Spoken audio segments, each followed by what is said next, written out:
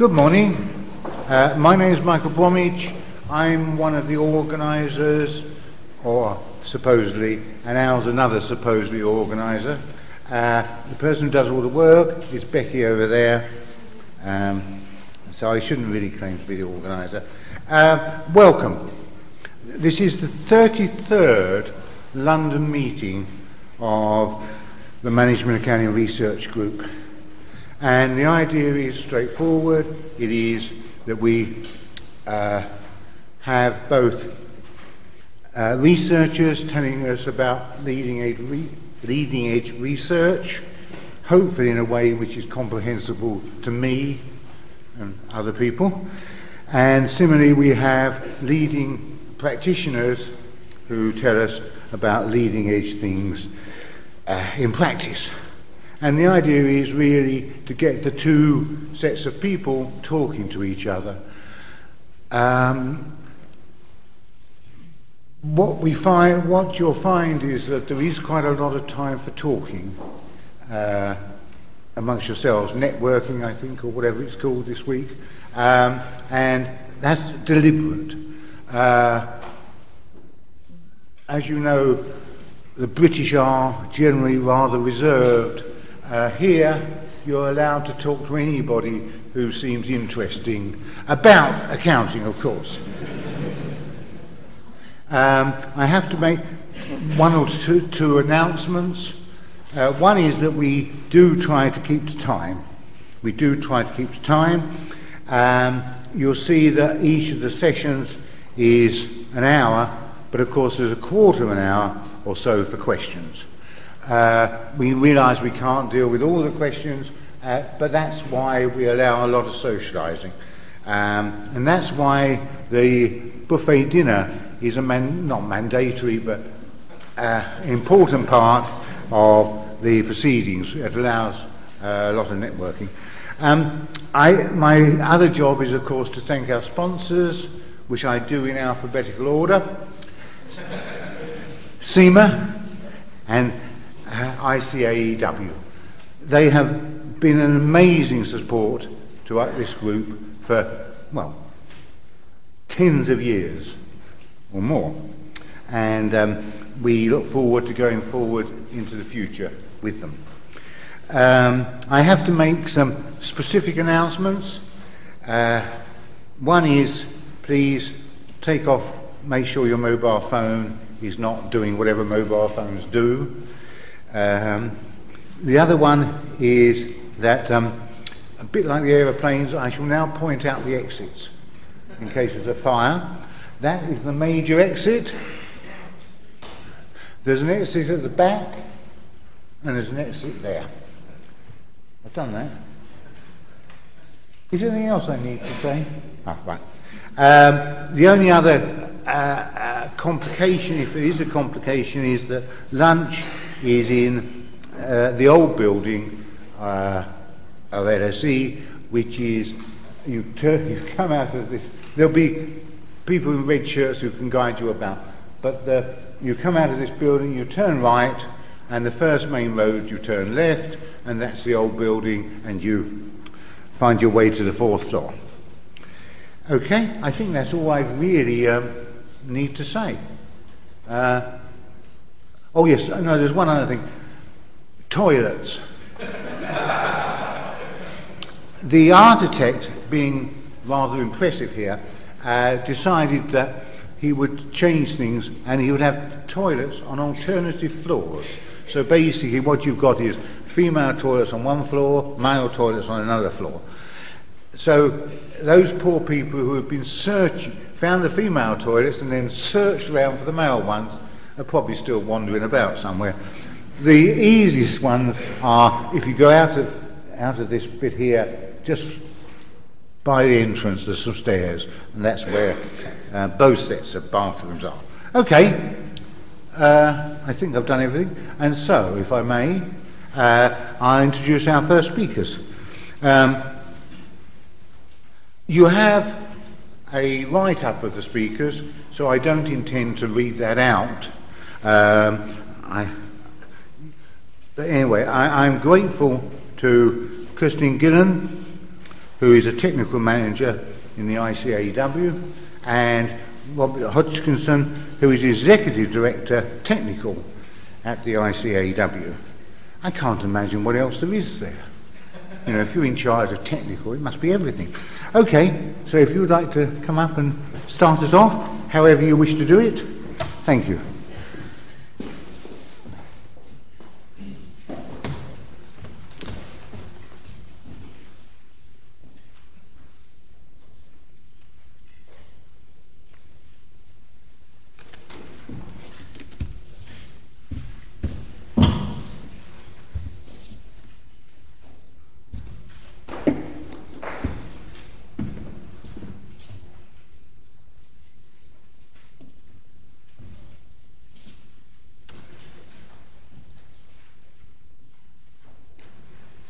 Great to see how fascinated you are with the first slide, and I hope it will only get better.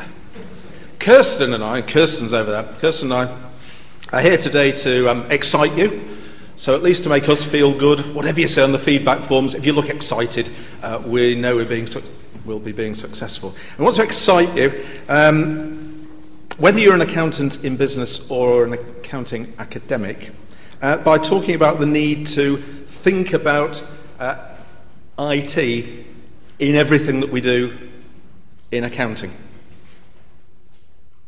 And, I mean, that should be fairly obvious, really, shouldn't it? I mean, accountancy is about information. Information technology is probably, therefore, pretty pervasively important. Simples. But we'll expand on the argument a bit more, because you're looking a bit sceptical. Now, just before we embark on the argument, a little bit about the order of play and what's going to happen. I'm going to kick off by talking about where I think we are at the moment in the dialogue between accounting and IT, then set out a view of where we should be trying to get to and what sort of thinking we should embrace to get there, and why there are real benefits in doing that. I'll then hand over to Kirstin, having me presented the skeleton of the argument, for Kirstin to actually put some flesh on the bones and make it all credible, by talking about some specific topics in IT. So we'll be looking at ERP systems, business analytics, and control and monitoring technology. Then I'll come back and anticipate some of the questions and objections and the yes but points that people might have, before proposing some next steps, some actions that we might want to take. But then you'll have a chance to ask some questions, and I hope there'll be quite a bit of time to do that, to express all the scepticism, which is, I hope, a common feature of accountants and academics, but when you combine the two in accounting academics, hey, scepticism's just so good. Goes viral, really. So that's the basic structure of what we're doing. And if that wasn't enough to be thinking about and getting excited about, there are two other sort of subliminal themes you might want to be thinking about. You might want to be spotting the references to this phrase in our title, a bigger picture, and you might be disappointed to find that most of the slides are actually pictures, so there'll be a lot of references to pictures. We like to be big picture people. Is it something I said? I'm convinced already. Oh, very good. And also there'll be, as there's got to be, when you've got a conference with such a grand and fantastic title as this has, you do want the conference organisers to think that actually some people are trying to live up to the aspiration in the title. So I will assure you that we are really talking about some global challenges and some local responses. So the first thing, as I promised to do, was a sort of where are we now part. Now, I wouldn't want you to think that what I'm saying is where we are now in relation to technology is the abacus, although how many people here have mastered that technology? What hope have you got with an iPad then? But there's a quite serious point here that actually the accounting profession has actually really historically been leaders in information technology. And we don't need to go back a long way in history. I'll just go back to the 1960s, where, quote two sources. First of all, there's a splendid lecture that was delivered back in 1963 by one of ICAEW's leading members in business, Stanley Harding. And if you read it now, you would have thought that it could have been written last year, delivered last year. And actually, the section in a lecture he gave at an ICAEW summer conference in 1963 about IT still reads very well. But just to show how, at that time, and he was working in Shell, the accounting profession was kind of leading in relation to IT. He said that we have tackled all the obvious applications, that is to say, payrolls, cost control, sales, statistics, invoicing, customers' accounts, stock and materials control. We've had some teething troubles, but there's an increasing number of success stories that are beginning to come through. And that's just part of a very confident section of his lecture on IT, where he actually identifies most of the issues that would still be seen as being current.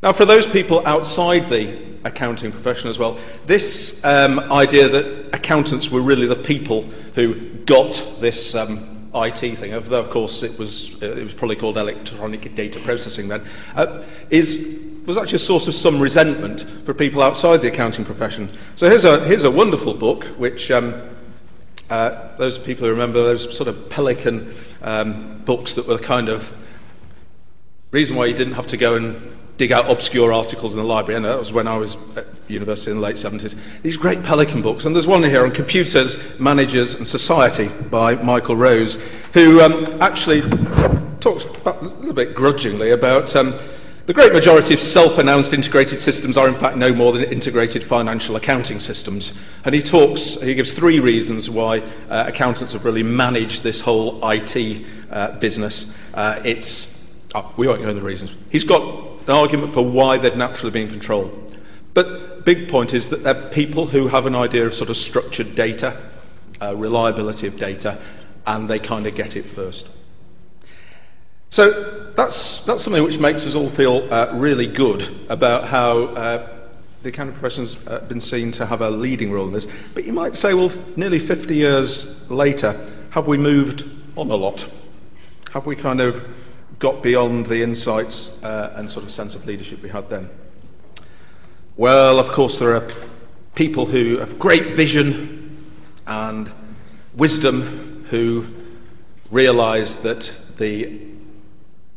our profession should really be in a leadership role here. Who was it who said, financial control and management accounting activities as part of the digital economy are at a turning point facing the likelihood of extensive alterations? Who was it who said the combination of extensive financial volatility, rapid technological change, and the impacts of the forces of globalisation has produced a climate of extreme change and risk, but also brings opportunities for management and the management accounting field to act in innovative and thoughtful ways? Who was it who said those things? Well, it's particularly depressing when the people who wrote them are in the audience and don't recognise their words. But actually, both those things are written by Al and Michael. Obviously, too modest, or are going to get their ghostwriters under better control in the future, not to set expectations which ICAEW will step on stage to fulfil. But also, there's something else which can talk about, which is Al's editorship of management accounting in the digital economy. If anybody would like the references to the other works that they wrote, I'm sure they'd be happy to provide them. So far we've got historical position of leadership. Now a little bit of questioning about whether there's ground to catch up, with other things to be thinking of. So the third part, and there's 4 aspects of where we are now. Most things in this talk come in 4s. Third thing is, well, maybe actually it's that scepticism slipping in a little bit, that maybe professional accountants and accounting academics don't get that enthused about IT because they've kind of seen the hype, they've heard it all before. There's a kind of gap. There's a gap in practice between the promise of technology and what's delivered in practice, and also a gap in terms of the aspirations of academics on both sides of the divide to link together their work. So just some examples to justify that scepticism. A survey by Microsoft in 2008, survey of senior finance executives in the United States. Many organisations still wrestle with how to take a system of disparate sources and legacy systems, sometimes built with 20-year-old obscure computer languages or relying on manual feeds, into a comprehensive database and improve processes to make them faster, smoother and more streamlined. There's a similar kind of scepticism,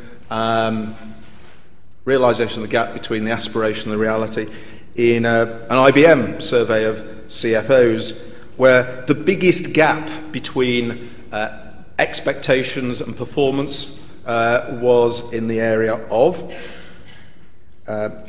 driving integration of information across the enterprise. 61% thought they just weren't effective in doing that. And there's still quite a lot of difficulty of communication between IT specialists and accounting specialists. They use different language, they both have ideas that their ways of thinking should really influence how the others think, and they really don't get it. Why can't IT people understand double entry bookkeeping? Why are accounting people obsessed with it? And other basic sort of dialogue of the deaf issues.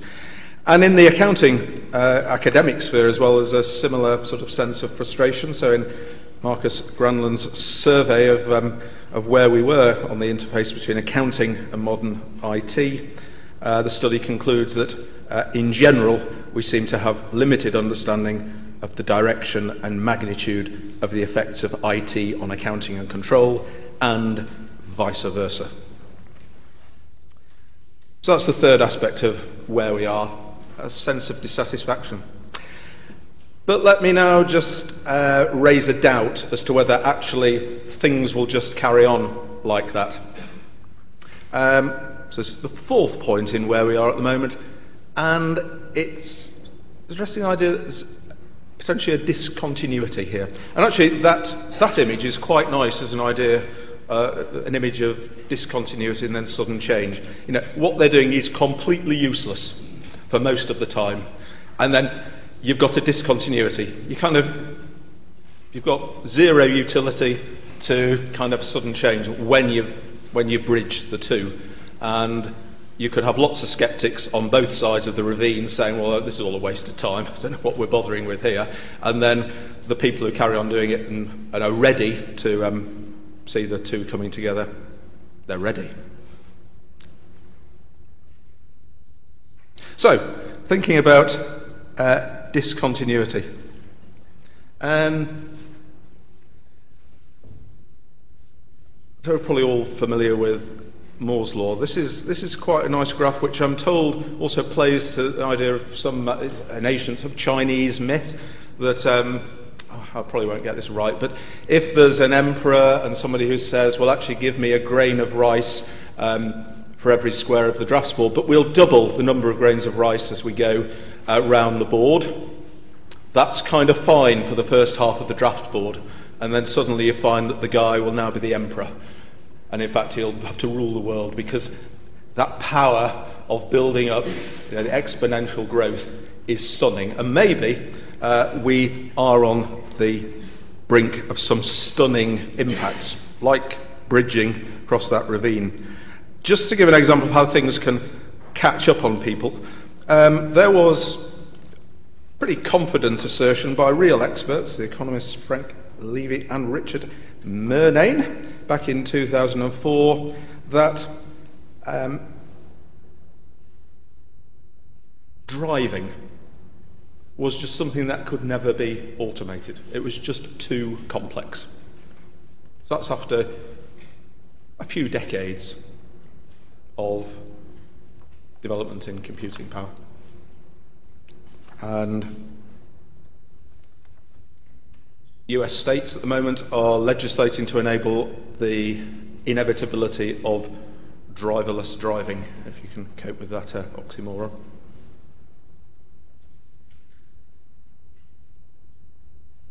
Further details are available and requested, I think, in the bibliography. But these things, it's now possible. And suddenly you've got a complete change. You could envisage a time when actually people don't drive, or they're kind of, it's just people who hanker after some old way of doing things.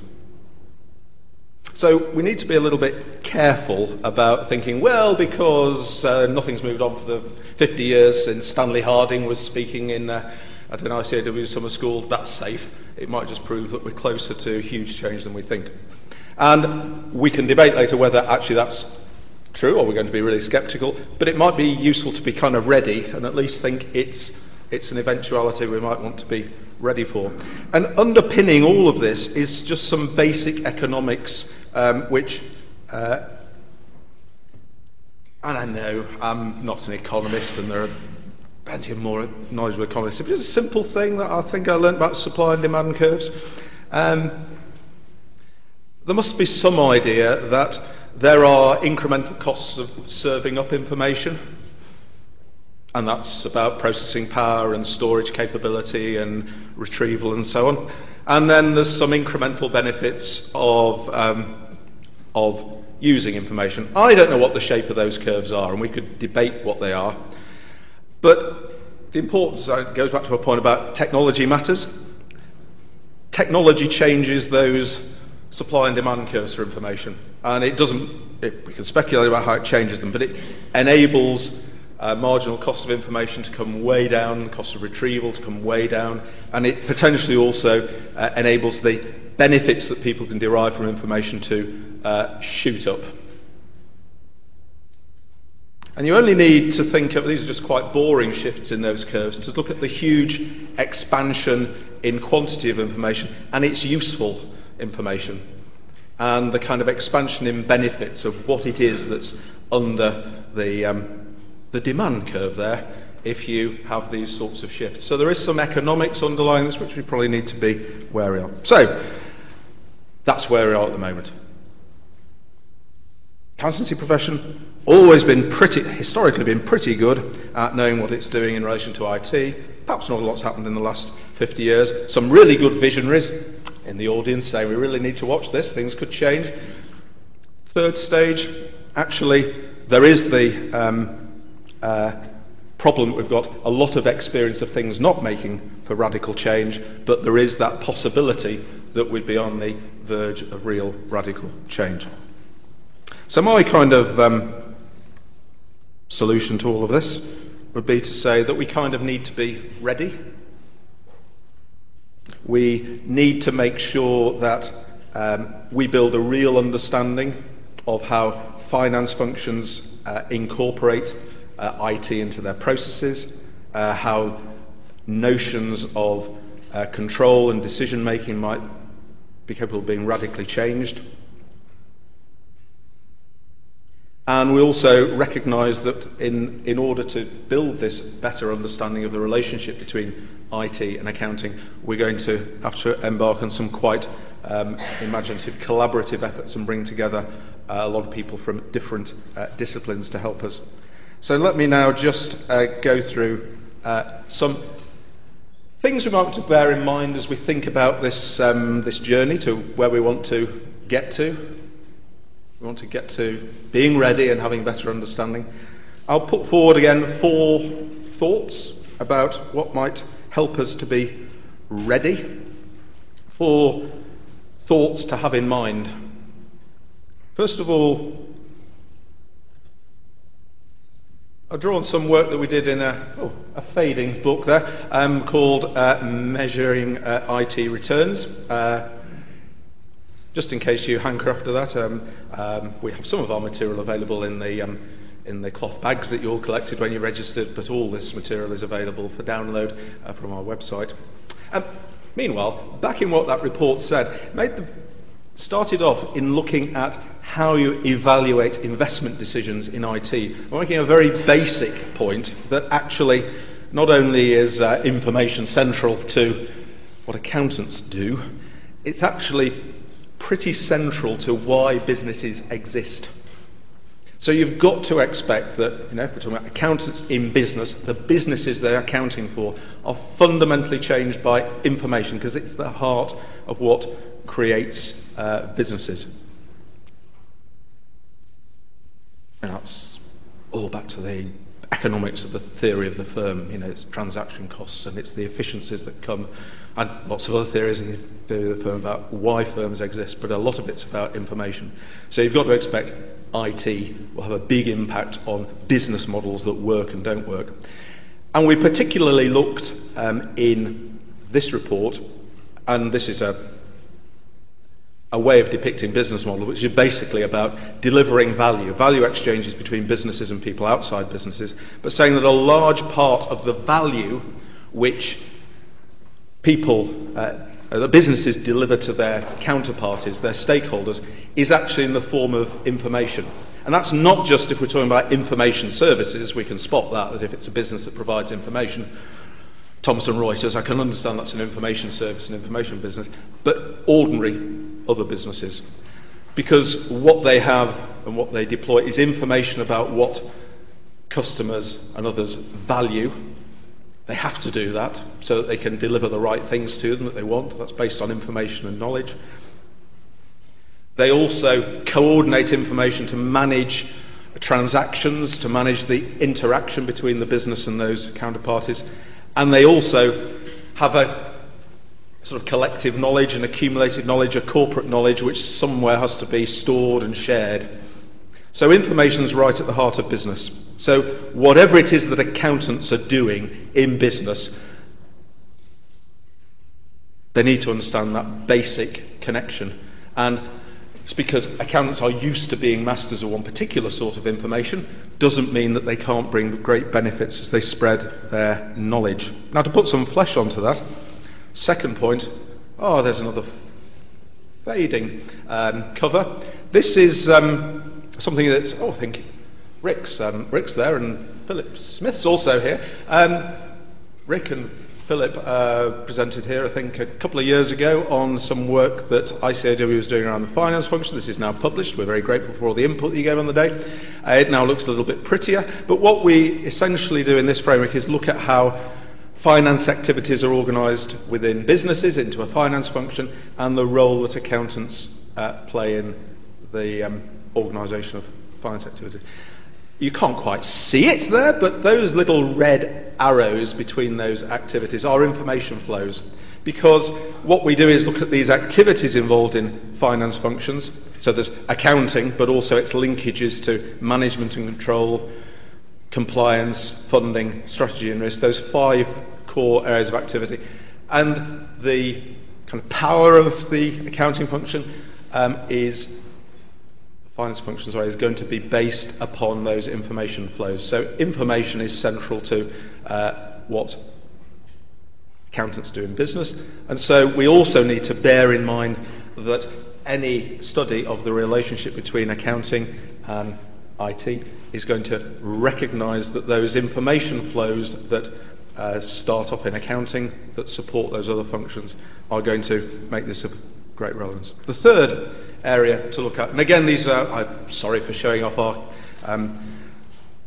library of works here, but what you can do is, if the academics are frustrated by this, just go and look at the bibliographies, because we haven't just made these works up. You will find there are fantastic bibliographies, so there's at least 50 academic articles referenced in each of those, so it's stay behind us here, because the work we do here is drawing on academic work, but what we are trying to do is stand back from it and perhaps see how they fit into a bigger picture. And what we did in this report on trust in IT is say that there's a potential gap between the technological possibilities of what IT can do and how it's actually implemented. And a lot of those barriers to implementation will come down to the fact that IT really challenges some basic issues around conceptions of privacy and personal information, what intellectual property is. And so there are wider sociological and ethical issues to deal with. And finally, the fourth element to be aware of is this can all be quite good fun. That actually, if we're thinking about the possibilities of IT changing accounting, it can be quite good fun. And I'd cite in support here David Hockney. So here we are with, I think he's septuagenarian, celebrated artist, absolutely at the top of his profession. But have you seen the sheer excitement with which he uses his iPhone and his iPad to create pictures with a productivity and an intensity and a speed which would have been inconceivable? So look at that. I think this could actually be quite fun, because if we're on the edge of some transformational change, that could be really exciting in terms of what it means that accountants can do. So it's at this point where we've got the idea of what's possible, and I hope the benefits are obvious. It will be excitement, but it will also be a real expansion of the accounting discipline to be excited by the technological possibilities. I'll pass on to Kirstin, who will talk about some real IT.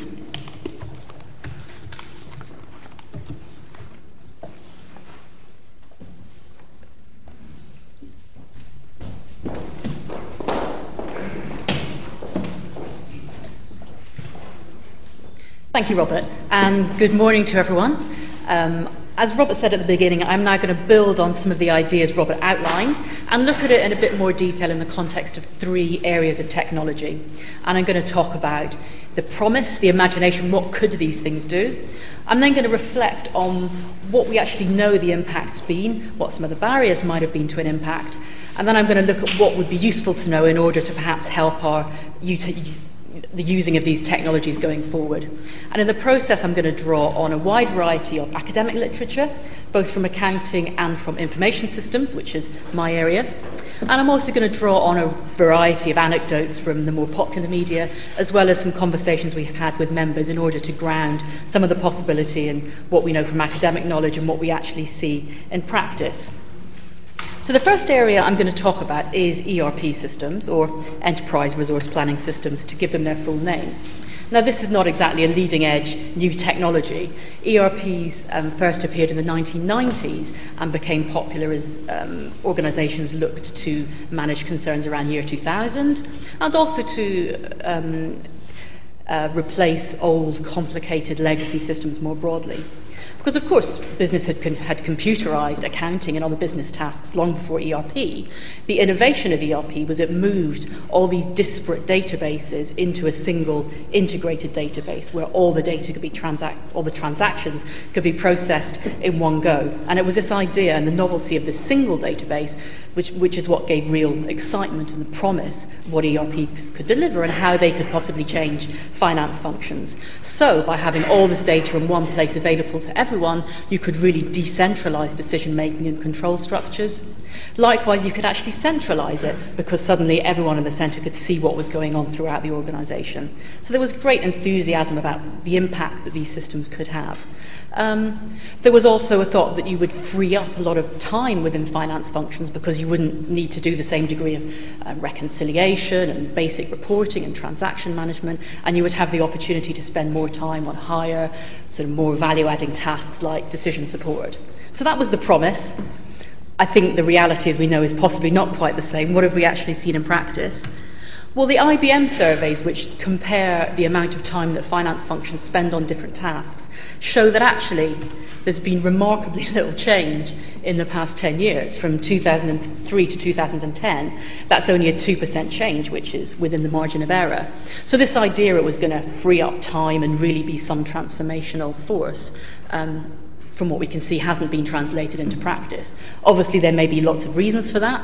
Maybe the quality of decision support is better, but it certainly hasn't seem to actually lead to some great shift in what finance functions do and how they spend their time.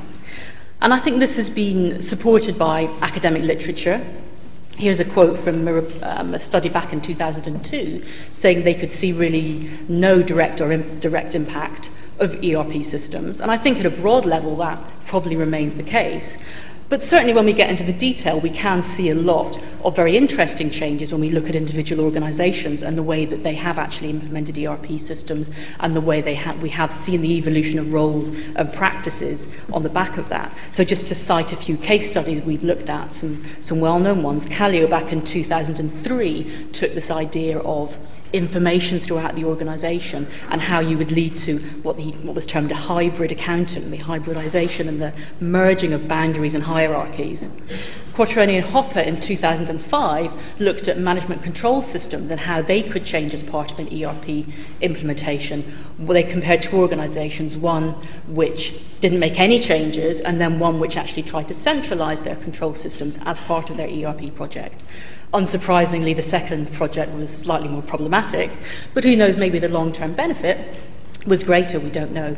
And in a more recent article in 2011, Wagner et al.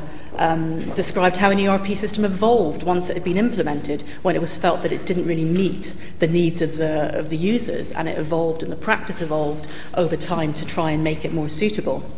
And just for information, we've got all these references in our notes in the pack, so they are all properly referenced if you want to look at them in more detail.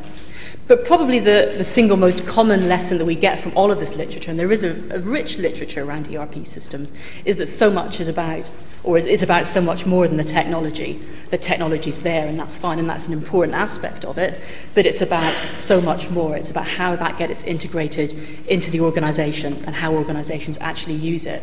And this fits in very much with broad information systems thinking, which is increasingly focused on the local context and the organisational resources you need to make the technology work. I mean, Nick Carr argued back in 2002 that IT was a utility. It was like electricity. You simply bought hardware, software, everyone bought the same stuff. You implemented it and it just worked, and we ended up with everyone using the same stuff. You couldn't possibly get competitive advantage. You just had to use it in order to operate. And I think over time we've seen that's not the case. Obviously organisations can get tremendous advantage, and they can also destroy tremendous value if they do it wrong. So there's so much more to it than just the technology components. And I think the ERP case studies bring a lot of really interesting lessons about how organisations in many cases are all implementing exactly the same system, which is an SAP system, but the local result is very, very different, which goes back to the theme of the conference, that we have these fantastic global opportunities and ideas, but actually the local context and how you integrate that in is so incredibly important. So what else can we learn about ERPs? Well, although there's a lot of literature, I think there's a lot of scope for more literature.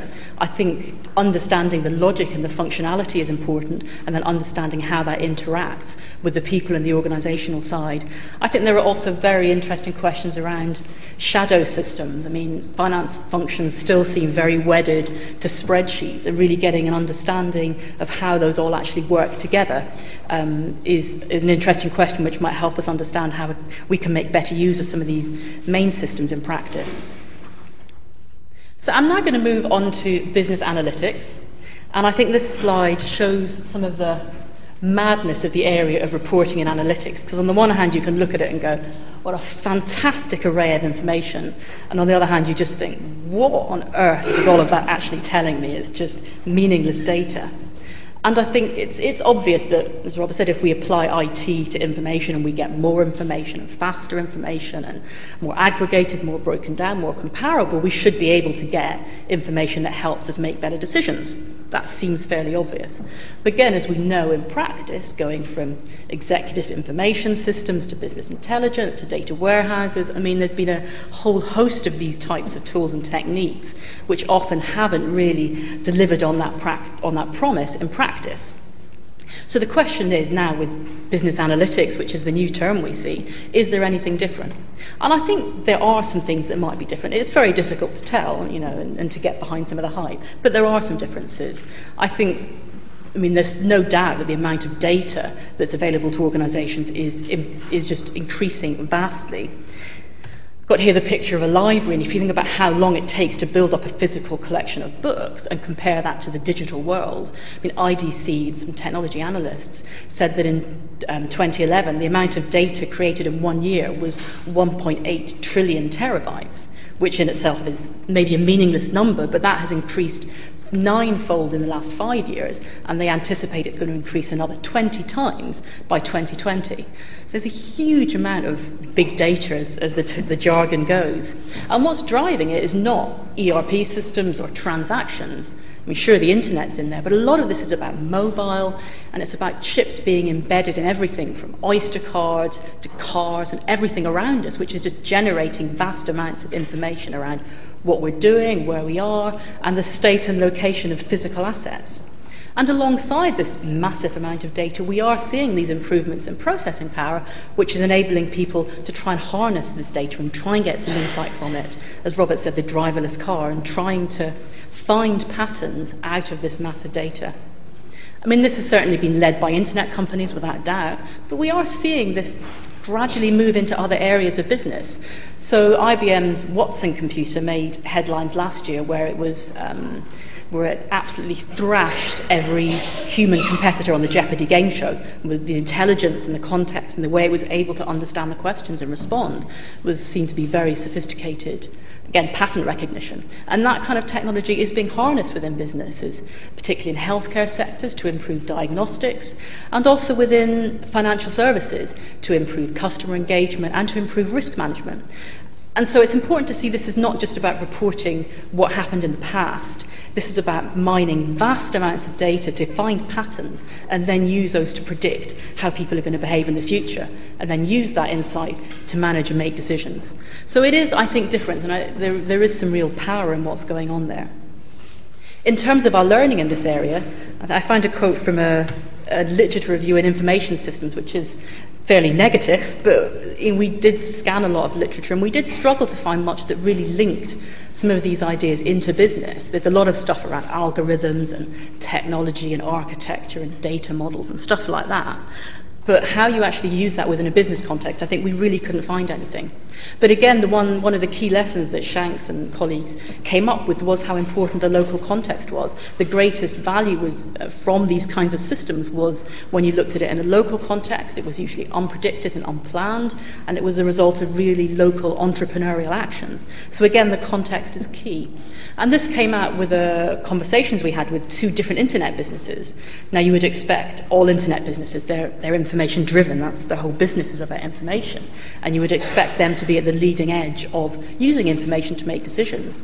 And certainly one organisation we spoke to were very focused, very committed to data. It ruled the organisation. From the CEO downwards, everyone was numerate, everyone had data skills, and it supported every decision, and the finance function were very supportive. They played they were a small function, but they played then a key role in providing expertise and arbitrating when there were disputes, and they were able to make use of a lot of internet and customer data in predicting new products and making investment decisions. If you contrast that with another organisation we saw, where it was much more driven by a sales and marketing focus, the data, as far as the finance function was concerned, was really of a very poor quality. And they spent a huge amount of time doing adjustments, reconciliations, trying to make it of a quality that could then be used in decisions. So really, they weren't able to harness the power of all of this data they had. So what else would be useful to know? Well, I mean, there's a lot of stuff I think that would be useful to know to help an organisation get that little bit of insight from this massive data. But of course, it's about more than just process and organisation. It's about us absorbing information and improving our decisions. There are obviously long-established questions around the role of gender or culture around how we make decisions. I think there are growing questions around the role of different generations and how they absorb information and may make decisions. There are important questions around information overload, because, hey, if we think this is bad now, it's only going to get an awful lot worse as we have more and more information. And also with things like smartphones and tablets and really having information literally at your fingertips, does that actually improve decision making? Or are we just encouraging overreaction, or actually is this a useful way of improving decision making? So I think, again, lots to learn and lots of interesting areas to think about. And the final area I'm going to talk about is surveillance and the link into management control systems. And again, we're coming from a history of, a long history of employee surveillance. But again, new technologies are providing all kinds of opportunities for employers to track and see what employees are doing all of the time, from GPS systems on vehicles, chips at office building cards, email, all that stuff. And also to things like CCTV. So employers are actually having direct, images. They're not just having coded or reports. They're actually having direct images and information in its raw and original form. And we have seen a number of examples of these kinds of technologies being used in the control environment. So there's quite widespread use of anti-fraud software, for example, which uses these pattern recognition techniques in order to try and identify people who might be engaging in fraudulent activity, and the use of certain key phrases in emails, such as "let's take this offline," is apparently an indicator there could be some illicit activity going on. So all kinds of things like that. There's also more sophisticated prevention of prescribed behaviours. There's a great report from the BBC last year of a Japanese train company that was using CCTV images to monitor customer service. And they were actually measuring the curvature of the smiles of the guards against what they wanted. And if the smile wasn't sufficiently broad, the guard was, hauled in to be told to be jollier and a bit less miserable, which I think is a great idea we should incorporate in our trains immediately. But on the flip side, we've got technologies. These are technologies that enable the organisation to look out and see what the employees are doing. There are also a whole lot of technologies and trends enabling customers and stakeholders and everyone outside the organisation to look in on the organisation. So ideas around transparency, open data, XBRL, all the information intermediary sites or blogging sites, which all provide alternative ways to look at the information and look at the organisation and judge what the business is doing. So what do we know? Again, research here can clearly build on all kinds of established concepts around control and surveillance, but the digital environment does supercharge it, if you like. You suddenly have access to information about everything employees are doing almost at any point in time. And what does that mean? What are the boundaries? How does that impact on behaviour? And the journal Accounting, Organisation and Society published two very interesting articles last year in this general space. One which looked at the employer surveying the employee, and they looked at a knowledge management system. But what they came up with was actually, by having a knowledge management system and people published all their deliverables, and so suddenly you were moved from a system of a central controlling figure to the fact that suddenly everyone could see what everyone else was doing. You had all of these horizontal controls going on and people monitoring and being monitored at the same time. And you ended up with all kinds of behaviours around showing off and being secretive and trying to keep things out of the system, as what people worked out how they could game this. But equally, what's interesting is it was a knowledge management system, which isn't a surveillance system at all. It's a system to help you build knowledge and improve quality and improve productivity. But the digital trail that was created enabled this kind of surveillance opportunity. There's a really interesting article on how it changed some of the control ideas. There was another article on TripAdvisor as well, which looked at obviously a very influential information intermediary in the travel industry and how it had built up its trust and reputation so that people really used it in the way they did. And it looked at the role of ranking and calculative practices. But it also brought up this idea of what is expertise, and are we moving beyond the idea of a single subject matter expert? Because we're not, when we use TripAdvisor, we're saying we don't want the view of an expert and a travel writer who's done this all their life. What we want is the views of people who've actually been there and done it. So the role of the non-expert raises all kinds of interesting questions, and they looked at how that might impact on the profession. So again, an interesting article on how we might try and extend some of our thinking in this way. So what would it be useful to know? Well, again, lots of things. Lawrence Lessig is a very well-known scholar in intellectual property rights in the digital world, and he is a great believer in openness. He was the founder of Creative Commons licenses and believes in information sharing. But he has raised all kinds of concerns around this, what he calls rush to naked transparency, of just getting all this information out there and seeing what everyone is doing all of the time. And he compared it, certainly in the public sector, he said it's going to just push our faith in the political system off a cliff edge, because it has so many implications around behaviour, and how we react if we know we're going to be monitored all the time, and also what people are going to do with this information, with all different kinds of agendas and using information out of context, and how do we build useful mechanisms so this information can actually, inform people on things. And there are also massive issues around trust and privacy. If we're talking about employee surveillance, where are the boundaries? If I have a mobile phone that I'm using at home, I'm using at work, what are the boundaries? What is the private space we're talking about for the employee? I mean, certainly that may be granted in human rights, but there are tremendously important business benefits of having a private space, enabling people to innovate and come up with ideas, and having that space they can do that, so they're not going to be ridiculed and not worried about things. So we need to really think about what some of the consequences of this are, and where the new boundaries may lie, and how we might want to redefine what we mean by privacy. So I think ERP systems, business analytics, control, they're fairly well established within a finance function.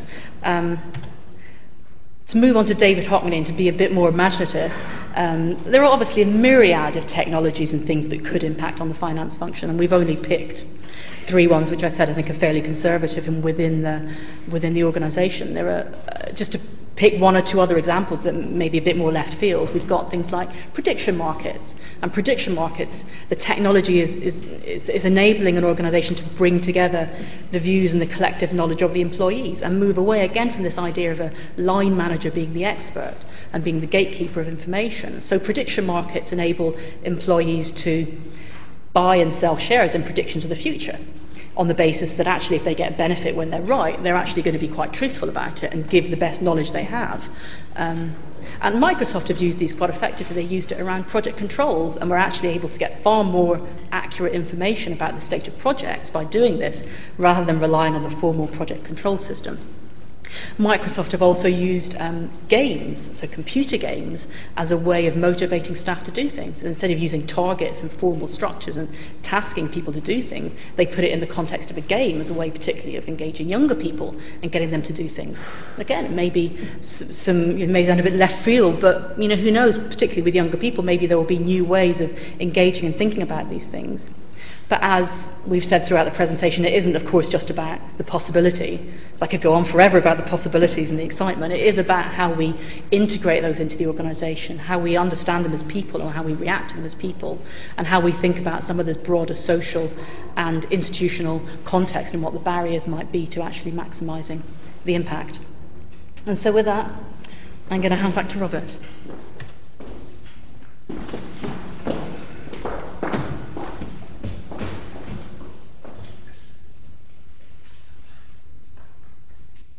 Thank you. So you're in the home straight now. You can be thinking of your questions, but what I'll do is I'll just anticipate some and try and answer them. Talking here about obstacles to the path that we've laid out here, and as you see from this image, I'm saying that actually the obstacles might not be as great as we think they are. I'm sure we can find them if we run towards that and decide not to jump, but we can go round the side or avoid it. But let me just put out some of the reasons people might have. As ever, there's 4 things. First of all, we could just go back to this point. There's limited changes in practice for what most people do, what most organisations do. I would say, though, that that's interesting in itself as a research topic, because understanding why things don't change when the possibilities are there seems to me just as interesting. You could say that actually, well, the issues that determine whether there's radical change or not, Kirstin talked about this local context. You can say they all sound very practical. And where practical is a sort of dismissive phrase, I would say, well, if we're saying it's practical, it's probably that we just don't have knowledge of an area of theory which would help us to understand it. So we dismiss things which aren't in our scope of theory and knowledge as practical. But for somebody else, they might well have theory, knowledge which they can bring to bear. So always wary of saying that they're just practical problems. Third problem might be actually that there's There's just a lack of an existing literature to build on, and it doesn't fit into the academic incentive structure that there is. And I have no answer to this. I know that that there are issues there if you can't be making incremental improvements to a body of existing literature in a way that's recognised. I appreciate the problem. It's the sort of thing which drives people in professional bodies and business slightly mad, though, to say our incentive structures and the way that academic knowledge is built means that actually there's not a lot to build on here, or it's not very highly valued, and so it's quite difficult. So I just have to kind of hand that back as a problem. It's not the sort of thing which it's a business or an entrepreneur would ever see as a barrier. They'd actually see it as a fantastic opportunity to go into some white space. But finally, it might be said, well, actually you just can't get access. And that's, I know, a traditional problem with what might be seen as more business-oriented research, that it's hard to get access. Well, yes and no. I mean, the very topic that we're talking about means that we are talking about a lot of information which is available, and actually the skills of the academic community in being able to analyse that data and themselves use technology to analyse it, I think opens up great new possibilities. So the sort of answer there is difficult to find out what's going on. I don't quite buy, Kirstin as well referred to, just the ability to go and talk to people in different internet companies, and you can observe the differences. So if there are some next steps,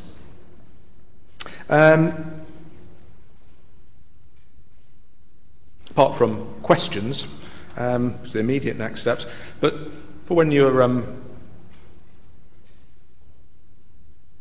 back in the workplace after the delights of the day trip today,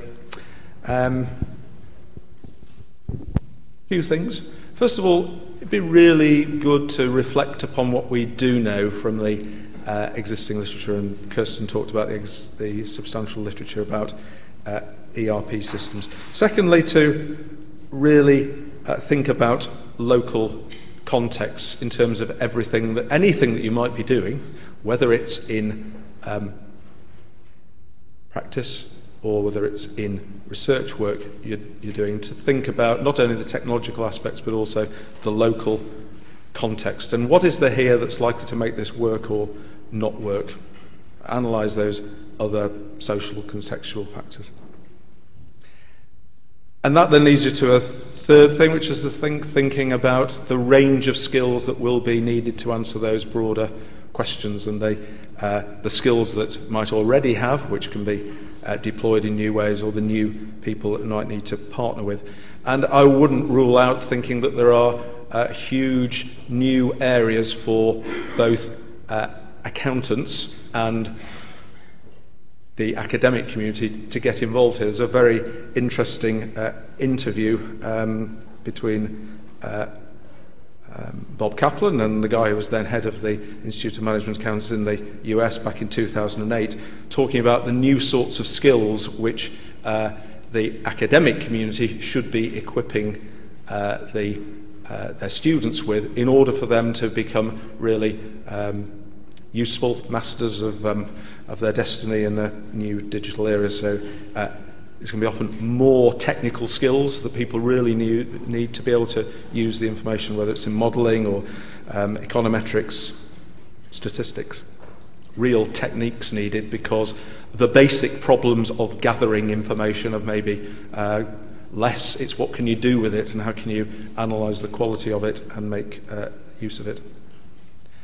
And finally, and here I address this to myself as much as to anyone else, we do also need to ourselves engage with the technology, not have a kind of separate world of the kind of consumer world that we all operate in, and kind of really make much more progress as consumers, and then in our kind of business life or in our everyday life kind of do things in a more conventional way, actually think of some of the possibilities, so that we perhaps are a little bit more like the David Hockney type, rather than somebody who'd say, well, I'll carry on being a great traditional painter, but I'll and I'll do some other stuff in my leisure time. And it is quite interesting if I go back to this contrast between the accounting community seeming really at the forefront when you look at what they were doing in the 60s, and people in a way resenting that because they it was their domain, got it under control, and everyone said, well, it's the accountants who know about EDP.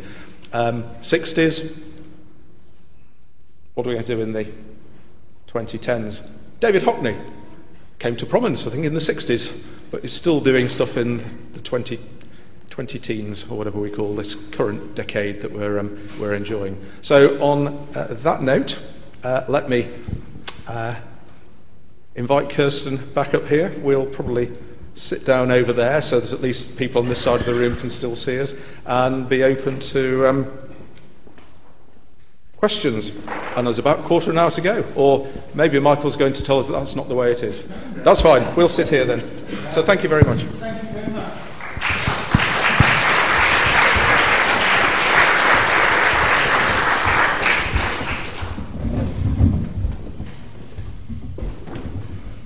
Questions? Could you, when you issue a question, please make sure you have a microphone. Could you also say who you are and what your organisation is, if you have an organisation? Okay, where are we? Questions? 1, 2. 1, 2, 1. Go on. Hi, I'm Ian Herbert from Loughborough University. And just an interesting thing on the spreadsheets that you mentioned earlier. When I go out to see our placement students in industry, which is technically the third year of their degree, I'm sort of saying to them, you know, what have you learnt at university that is applicable in the real world? And there's blank looks, and then eventually they say, oh, spreadsheets, learnt spreadsheets. And I say, yeah, and what are you doing at work? Oh, I'm doing spreadsheets, sort of thing. And so there seems to be a real good fit between education and practice. But when you go and talk to CFOs and CEOs, and you're talking about finance people and the problems of finance, they say, everybody's just obsessed with these spreadsheets. And every time I hear someone say, we'll set up a new spreadsheet for this, I just know the ERP system has failed. And what I want you guys at university to teach them is how to interrogate ERP systems, how to use data analytics in a sophisticated way with data warehousing and stuff like that, the interrogation techniques. But and that's okay, maybe we're out of touch and out of date, but the problem is there is such an inertia towards teaching spreadsheets, which seems to start when people are in junior schools nowadays, that I'm not sure it's really going to be fixed anytime soon, but I see it as a big problem. So any thoughts on that? Bit of a long question, I apologise. I think we recognise that spreadsheets do seem to continue to be very dominant in organisations and can be seen as quite a barrier to actually people using some of these systems in a more effective way. So, I mean, we've tried to get to the bottom a little bit and understand why that may be. I think you make some really good points there. I think the advantage of spreadsheets is they're so flexible and people can do exactly what they want to do with them, and I think people often find moving into a more structured system a very sort of a bit of a painful transition, and they like that degree of flexibility and able to do whatever they want. But I think it is quite a big challenge to try and get people off spreadsheets and using some of these more sophisticated systems. Until we can get to the bottom of that, I think it will be quite hard to make a lot of progress. Yeah, I mean, I think it's very good point. It was something which actually it was highlighted in a supplement in the FT yesterday, which we didn't organise to coincide with this talk, but it was about the relationship between IT and accounting, and actually a huge expression of frustration as to how finance people were actually hugely irritating organisationally, because of this obsession with spreadsheets that we'll have our information which we know is kind of accurate, and they don't, because where's the information for their spreadsheets? What's the quality of the control? How's it being tested by dialogue with the rest of the organisation? And that's almost quite sad, in that it means that the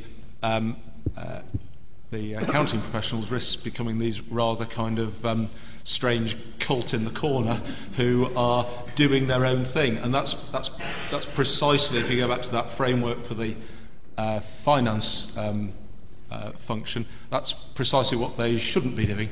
You would expect that there'd be actually using their concern with quality to actually say, I've been trying to use this information from the systems that everyone else is using, and it doesn't work, so we've got to get to the bottom of it. So we need to think about that, I think, throughout the educational approach to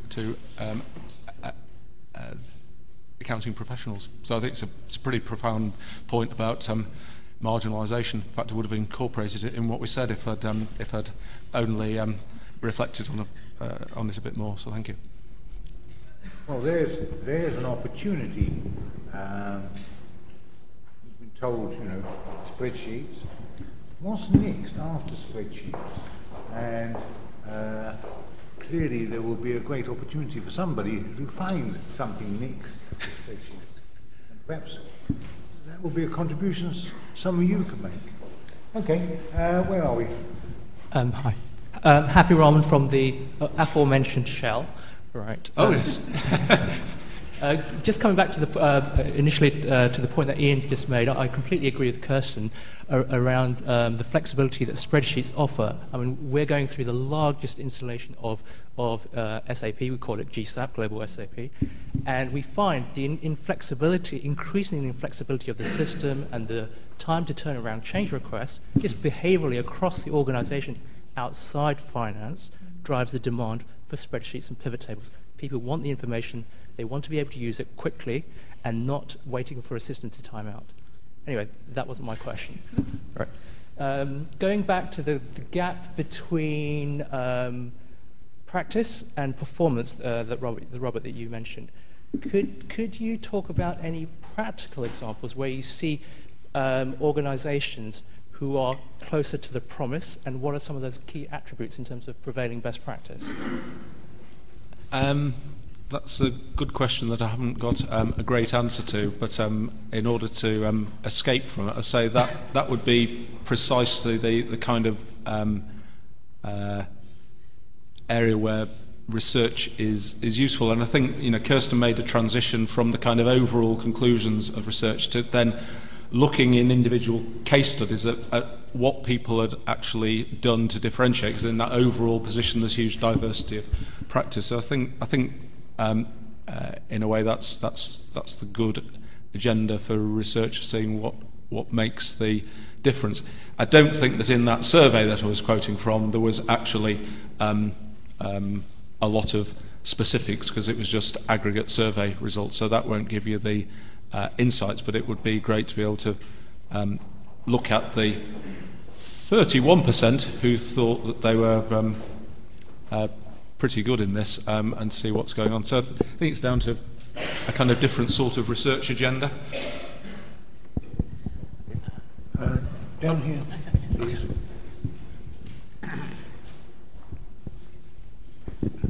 David Johnson, Diamond Dental Manufacturing. By all means, when you've heard my question, defer it to the panel this afternoon. I was busily studying that exciting first slide you put up, counting all the lights, of which there were a vast number. Well, unfortunately, the slide went. Are you an accountant? Well, of course. I found the presentation scary. Scary because of the approach that was being taken. Mm-hmm. Yes, the information is very interesting, and analysing more information with more technology is very interesting. But you started by saying that accounting was about information, whereas I believe accounting is about control, for which trusted information is an essential requirement. The trusted information is the problem. Because if we go along the lines we are talking about here of improved IT, using it within the finance function, without essentially that control, we will end up with not the driverless car, but the accountantless business. Business will not need accountants when they can let the technology do it for them. What I do feel is that the accountants, and in a sense the research element of accounting, has left the field of control completely untouched. I do not think accountants are in control of IT. The evidence, if you like, is the major failures we've had within the banking system, the brokerage system, power supply systems. And I reflected on that first slide and thinking, it is not the accountant who will get blamed when the lights go out, but the control system will have allowed it to happen. There you go.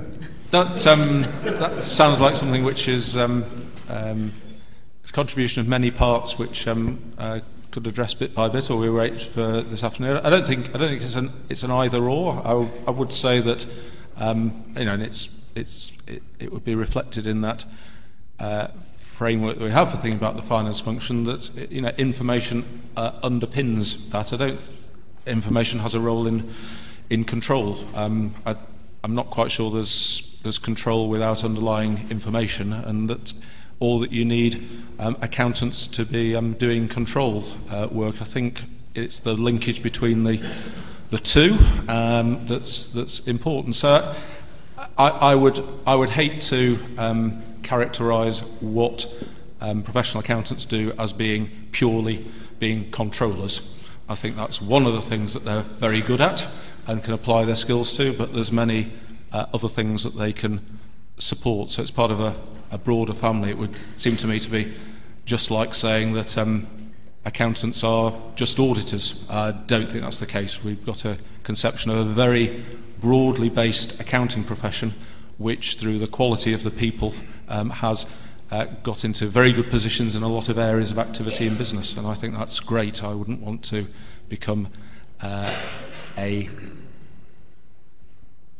executive director at an institute which was purely about control, but I'd love to make sure that we keep the engagement of communities who are really interested in control, just as we've got communities who are really interested in IT and corporate finance and auditing and management.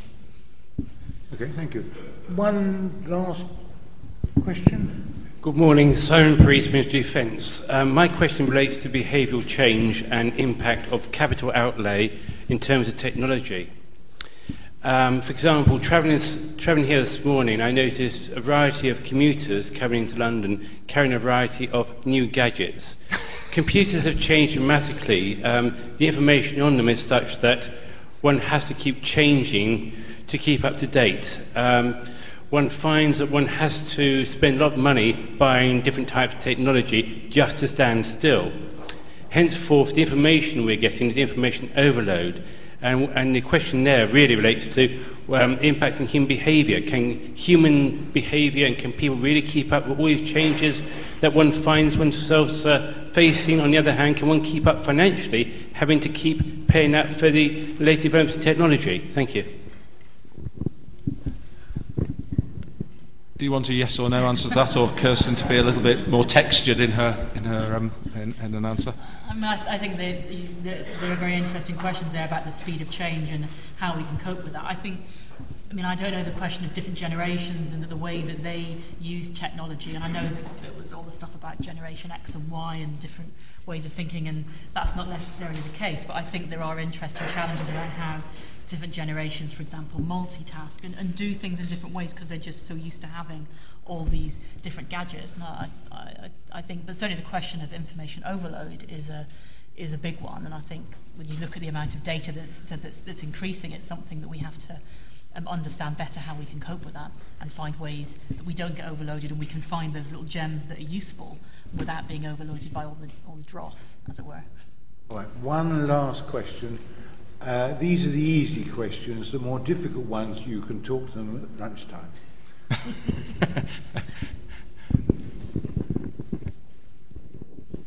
Hello. Thank you. My name's Claire Butler from Newcastle University. And I'd like to know, how can we encourage people with technology to take risks? Maybe you could just expand on that. Because I think that people are very driven to always look back with information, and I think people hark back to what they know. Yes. And I'm completely in agreement that what we need to do is to set people free, to do something different, to try something. And how do you think that in terms of information technology, because it is typically look into the past, which has this connotation of being controlled and of being something that's that we can see and something that we experience, so therefore it's something that we feel happy with. Okay. How can we get people to go off that cliff? Yeah, I think pass this over to Kirstin, having given her a little longer to think about it. But I think there was quite a number of hints about that in what Kirstin said. Because if you pick up this idea of pattern recognition, and actually, rather than see historical information, that's kind of sort of boring. What we need to do is just think about the future. Actually, it's probably not recognising that a lot of what passes for is really imaginative skills or judgment, ability to make judgments in new situations is actually based upon lots of experience and pattern recognition. And actually, to the extent that IT can just give us far wider range of data from which to recognise patterns, I think gives a way of making the link. So I don't quite buy the idea that well, if we're looking at information, it's about the past, and somehow that's boring, because that if we can sort of mine that experience better, and we use the technology to do that, we can actually be a lot more imaginative and wiser in thinking about the future and future scenarios. Yeah, and I think if you look at the way, for example, that internet companies innovate, they do it in it's much more experimental way of doing it. It's not a long thought out process of, well, let's try this and let's test this out. They just get out there, they try things, they see the patterns, they look at what happens, they change it, they do something else. It's a very sort of fast and experimental approach to sort of product development, which, as Robert says, is building on all this information and the way they can mine patterns from how people react to this change and that change, which I think is very interesting but quite challenging possibly to traditional ways of thinking about product development and how we approve that and how we move that forward. Thank you. Thank you very much.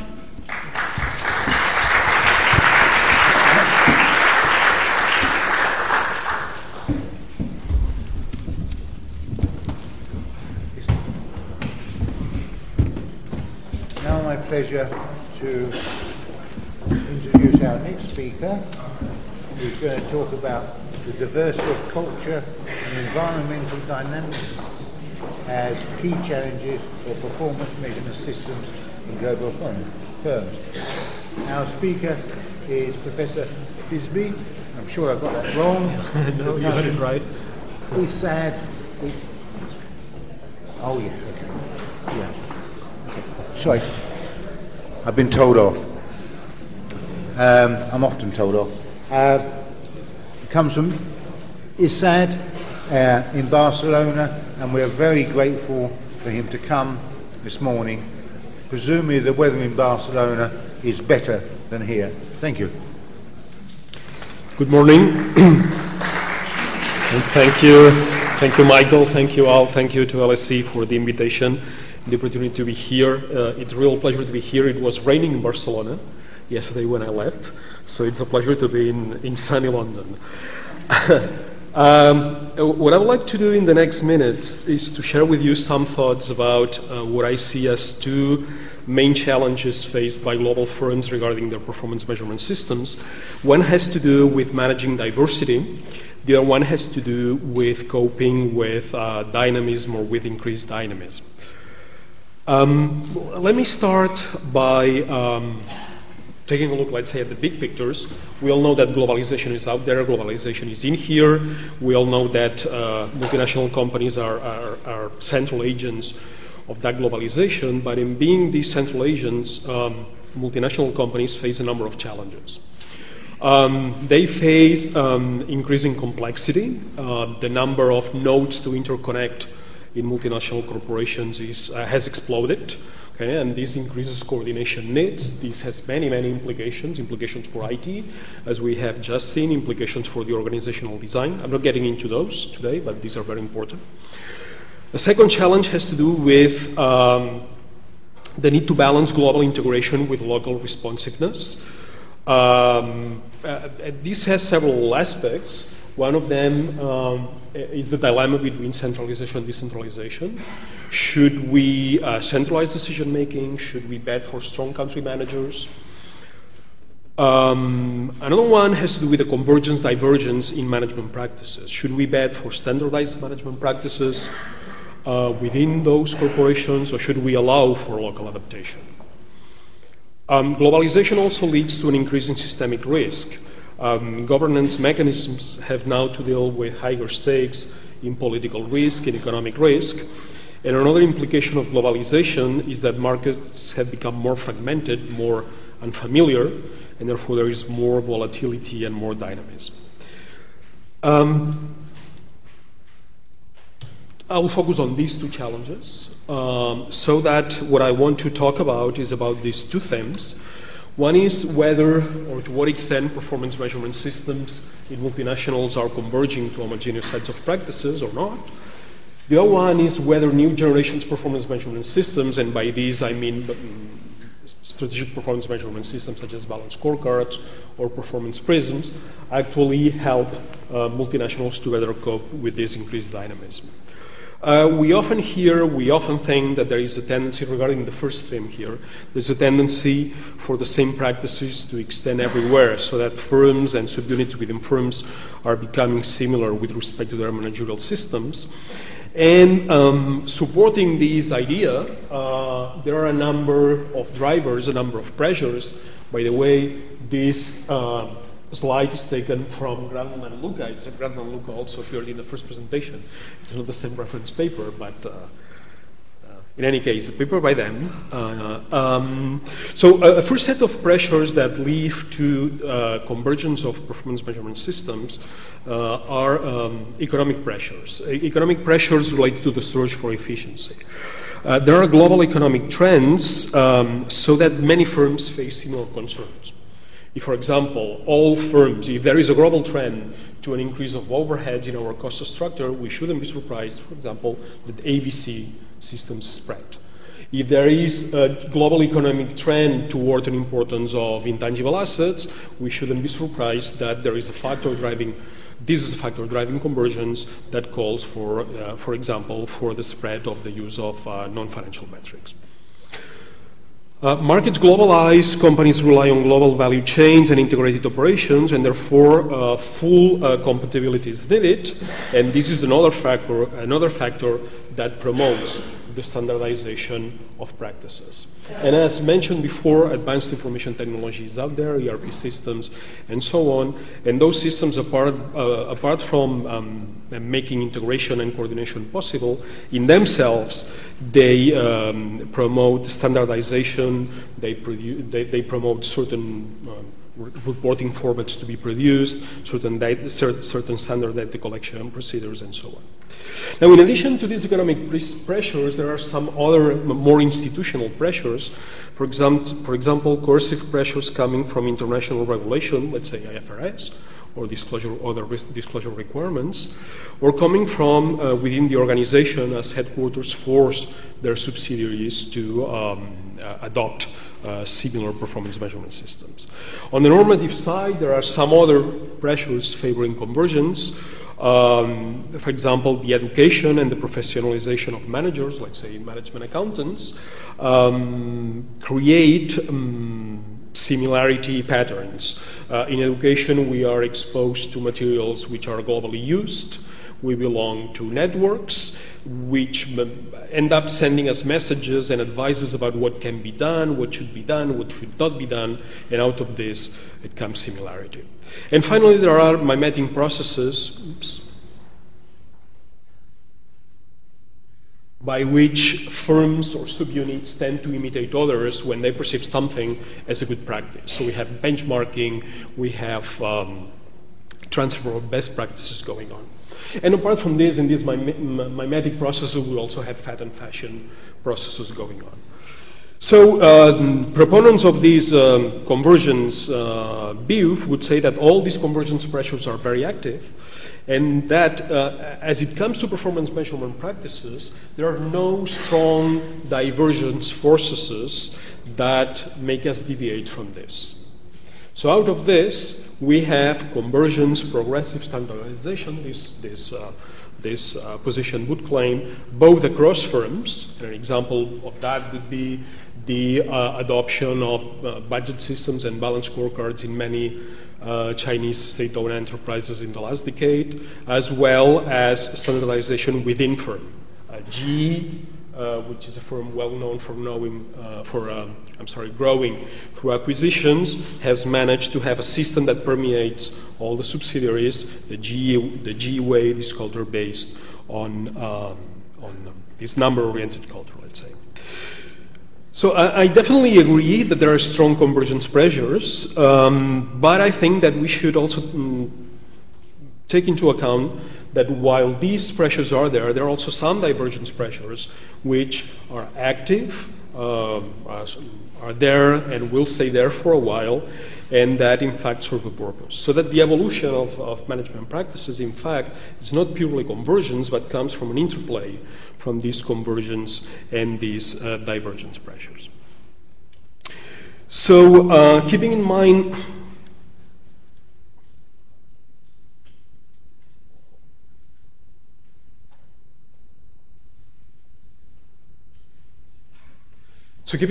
this idea that there are some both economic and institutional divergence pressures that are active, will stay there for a while, and they serve a purpose, I will go over this in the coming slides.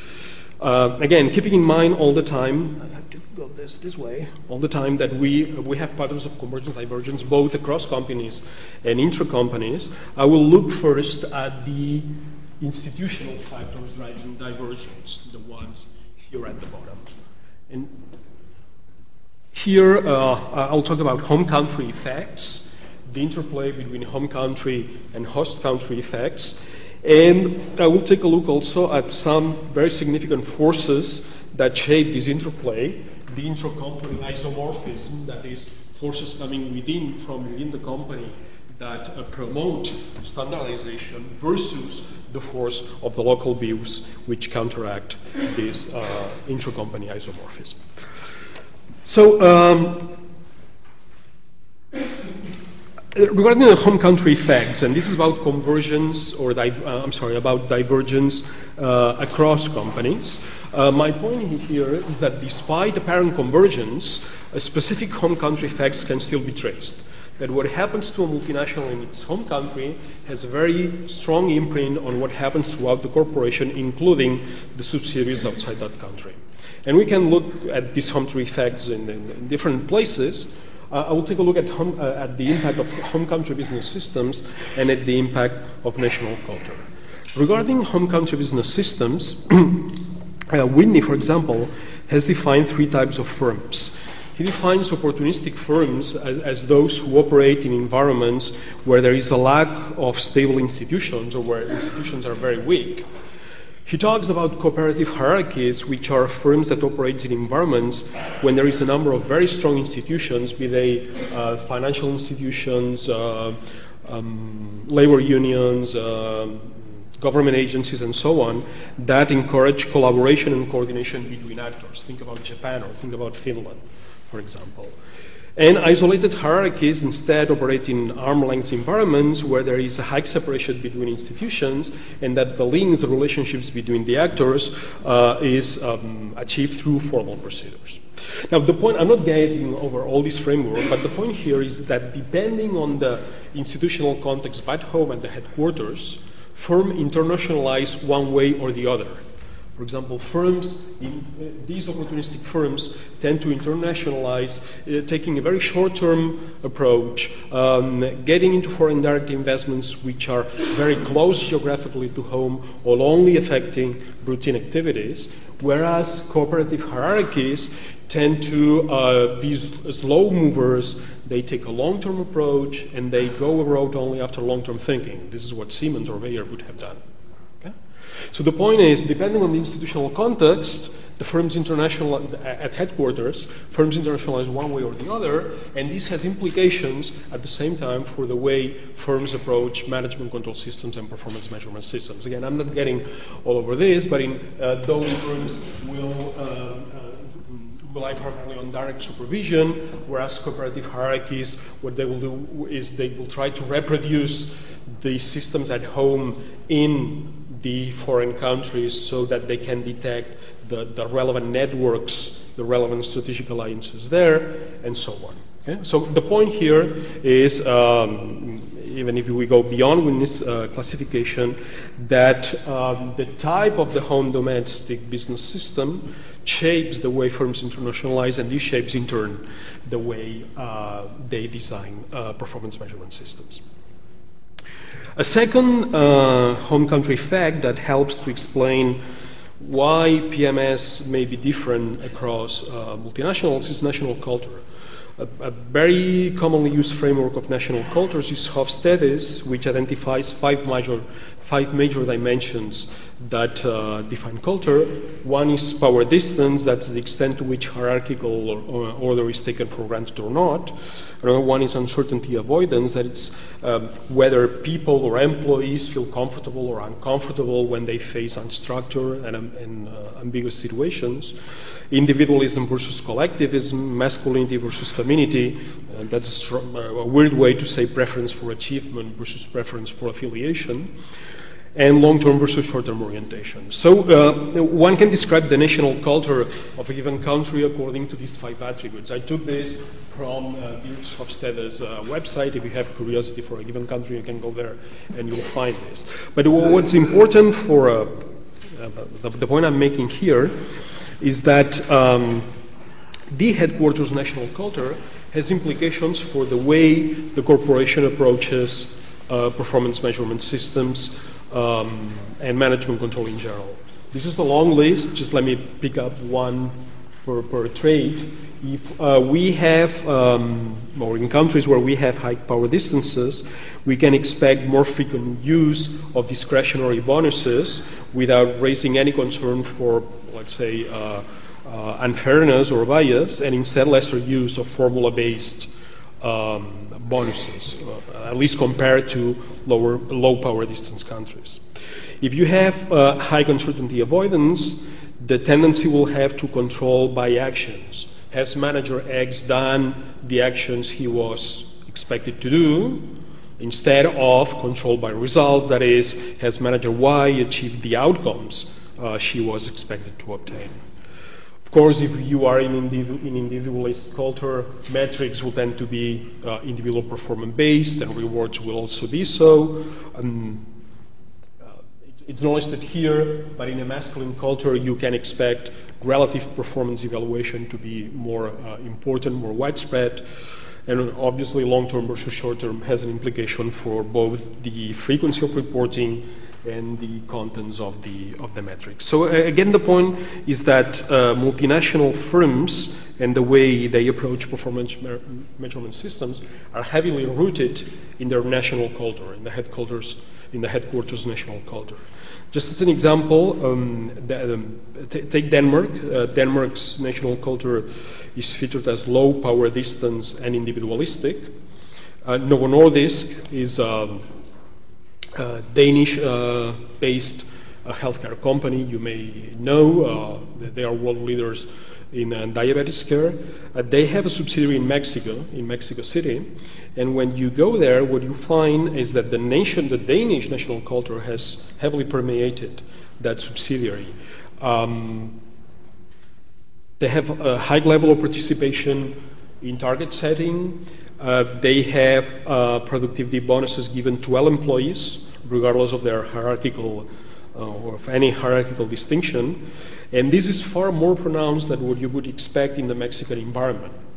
So this is far more pronounced than what you would find in subsidiaries from companies with headquarters in the US or in other countries or in Mexico itself. So I take that as an example that the Danish national culture plays a significant role in shaping the PMS in that Mexican subsidiary, which is different compared with what would happen in other Mexican subsidiaries. So I guess the point here is that there is variation, divergence in PMS practices that comes from the home country factors.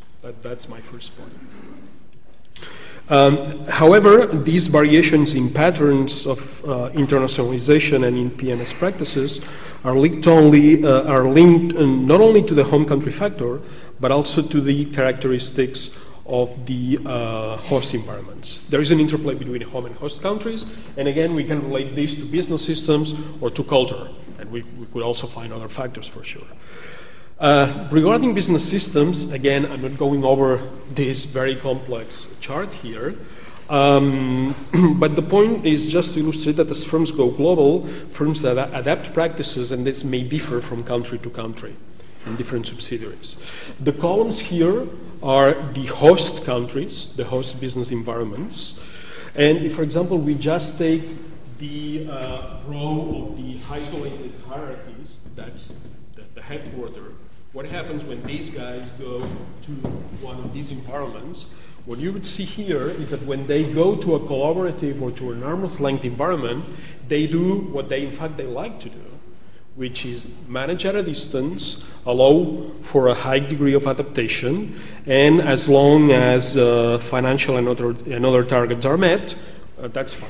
However, when these firms go to a particularistic environment where institutions are very weak, let's say Ecuador, just to pick up a country, then change their behavior. Okay? And in that case, they resort to a high direct control, high direct parental control over that subsidiary. Okay? So the point here again is that, I'm not getting into the full table, that the way firms internationalize and the features of performance measurement systems are shaped by the institutional environments of the host country, of the home country, and since these may differ across the companies you pick, okay, you should expect variation.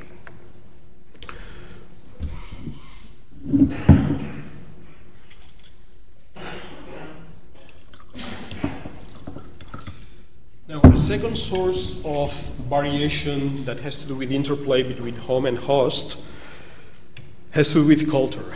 And with cultural distance. It makes sense that when cultural distance is low, it is when the convergence proposition works better, okay? And that practices get more easily standardized.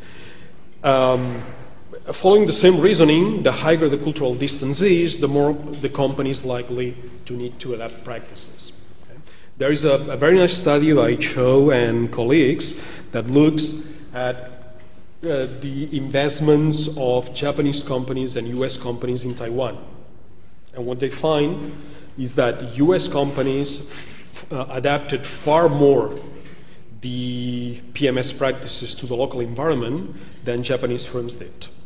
And one of the arguments for this happening is that the cultural distance between the Taiwanese companies and the US companies was far higher than the one with the Japanese companies. Okay? So the idea is the higher the cultural distance is, the more the company will need to adapt the practices.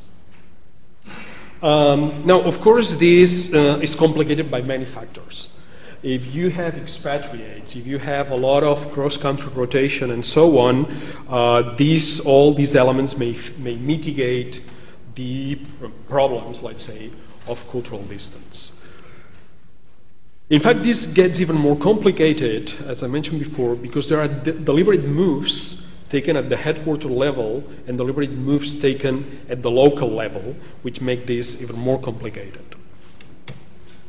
And here comes the intercorporate isomorphism thing, which is a funny word to express that there are deliberate pressures for standardization within the firm coming from within the firm.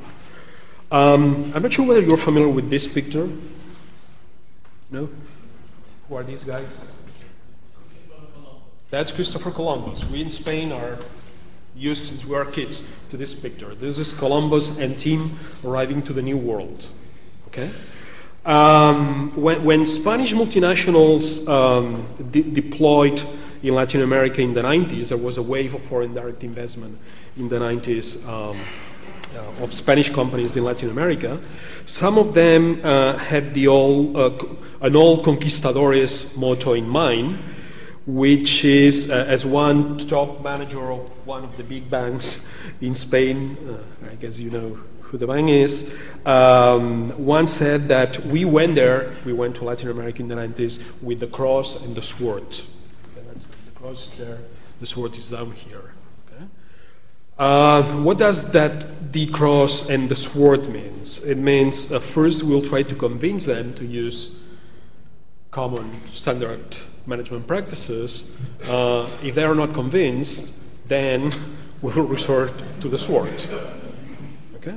The cross and the sword it comes from the 16th, I think it's 15th or 16th century. Now, in modern terms, this is what we call normative pressures. Okay? That's the cross, and coercive pressures. That's the sword. So firms have these intercorporate isomorphism push, and apart from these coercive pressures and normative pressures, there are also imitation processes within the firm. So all this creates a lot of, again, push within the firm in favor of standardization. However, we need to keep in mind that,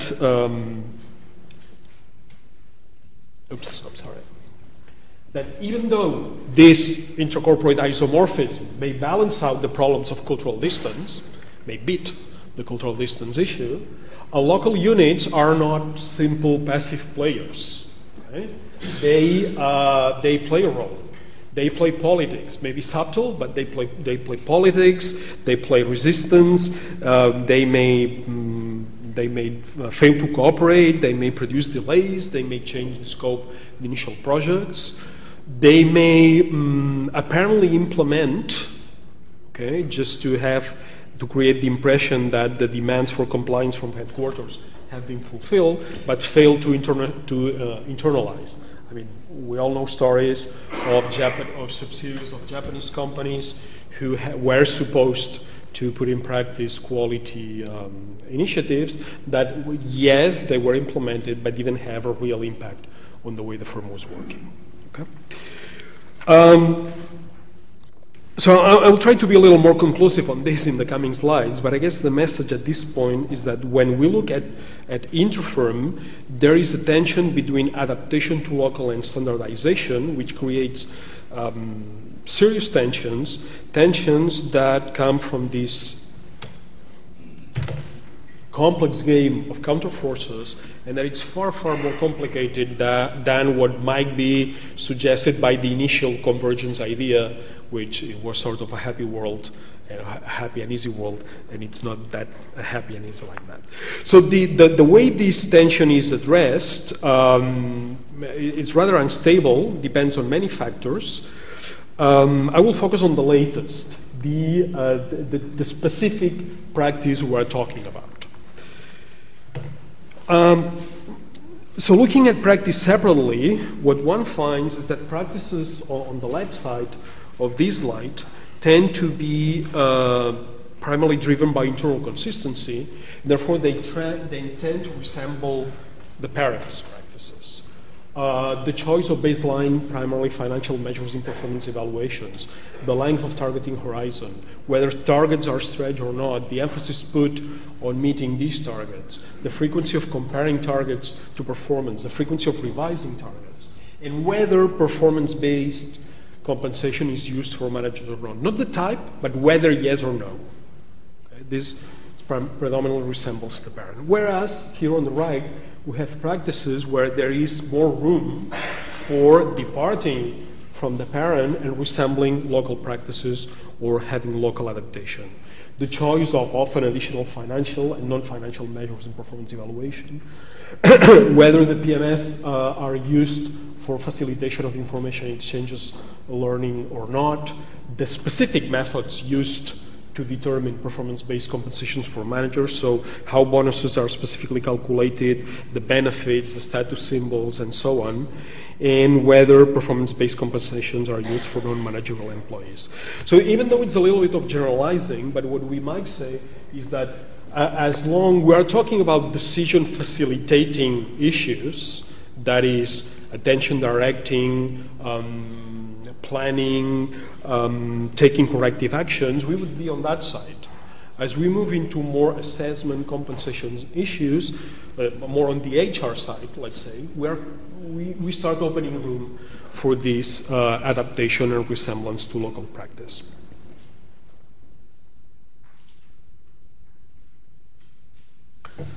So the closer we get to goal congruence and HR aspects here to the left, the more there is room for adaptation. However, this does not mean there are general guiding principles. The HR guys, the human resources guys, have had a long battle between the so-called universalist positions, that is, there are principles that have universal reach, and the so-called culturalist positions, that is, when you go to Rome, do as the Romans do. Okay. Lately, they have matched these two ideas, and basically what they mainstream position in HR claims is that universalism in HR principles is compatible with culturalism at the level of specific practices. In other words, practices are adapted because the effectiveness of the specific practices depends on the local context. Okay? But again, this is not against the idea of some universal guiding principles, such as performance-based rewards should be there. On the other side, predominant resemblance to the parent, I mentioned that here we tend to have standardization. However, this does not mean that there is space for variation. I already introduced the idea of space for variation when I mentioned issues such as resistance or cultural mismatch. Okay? But apart from that, or in addition to that, what I want to emphasize now is that there may also be economic, rational, efficiency-driven reasons for this local variation. So, in other words, even if the local managers do not resist, it's not an issue of resistance, it's not an issue of power battles, the local managers have good knowledge about the local circumstances, they know firsthand what is the specific context, and because of that, again, even if no resistance, local managers may accept what is proposed by headquarters, but in fact, they accept it by proposing local variations, which is in fact what makes the system work. Okay? So these practice variations may involve additional or different metrics from the ones proposed by headquarters, may involve different definitions of items, different reporting formats, different frequencies, uses of spreadsheets that go in parallel with the standard format and so on.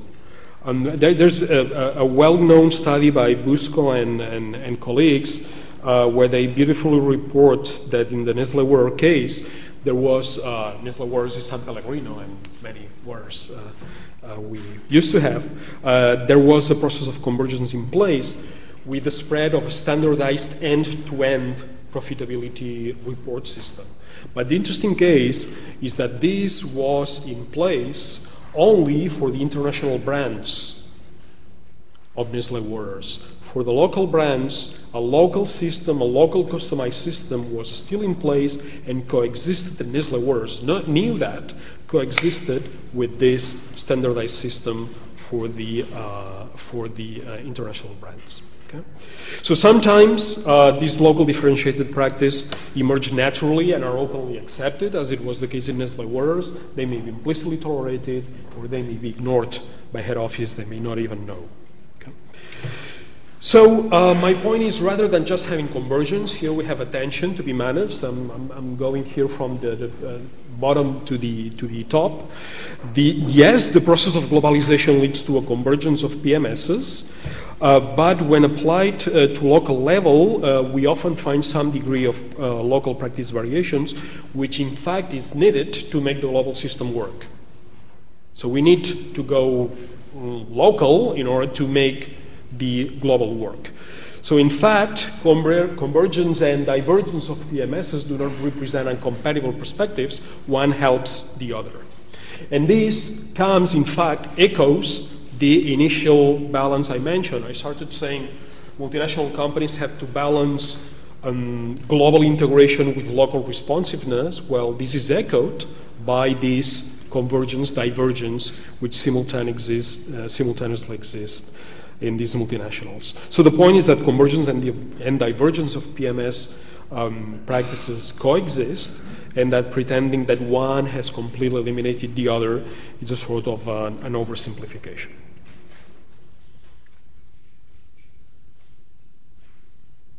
Now, moving to the second theme, I haven't forgotten the second theme, but I will be shorter on this one. I started pointing out that globalization involves higher systemic risk and increased dynamism. Sure, informal mechanisms play a very important role when you are in these very volatile environments, but formal performance measurement systems still play a role there. So the question is, to what extent these new generations of PMS, what I will call SPMS, strategic PMS, balanced scorecards and alike, effectively help to manage in these more dynamic environments. Let me step back for a second. For a while, balanced scorecards and alike were seen as tools for strategy implementation. Okay, this is a quote from a CIMA INSEAD report. Balanced scorecards are basically tools for strategy implementation. But over time, we have learned that, in fact, balanced scorecards also have implications for the way companies formulate strategies. Okay? Firms that use SPMS formulate strategies differently than those that do not use SPMS. And why is that? It is because they increase the ability of top executives to acquire and to process relevant information. Managers can share that, and out of this sharing, as a result of that sharing, the strategic agendas are more comprehensive, are more thorough, so that let's say the roadmap that is produced in the strategic formulation process has a greater number and a greater variety of decisions involved. And with this, managers are better equipped to develop proper strategic responses, and this ends up having a good implication for performance. But then the issue is, what happens when we introduce dynamism here? One could expect that since SPMS help managers to be more aware of the increased complexities that they face in dynamic environments, when using SPMSs, the more dynamic the environment is, the more detailed, the more comprehensive this roadmap that comes from the strategy formulation exercises will be. And that this could end up having an even more positive effect on performance. So what I'm sharing now is in fact, is an ongoing project we have been doing, studying a large sample of firms. What we find is not this, but something quite different. What we find is that SPMSs increase the comprehensiveness of the strategic agendas. How detailed is the roadmap that comes, by detail I mean thorough, comprehensive, the roadmap that comes from the strategic decision processes, regardless of how dynamic the environment is as if getting into the SPMS, the balanced scorecard exercise, was so fun, so exciting, that we got into this more thorough and comprehensive output, regardless of how dynamic is the environment.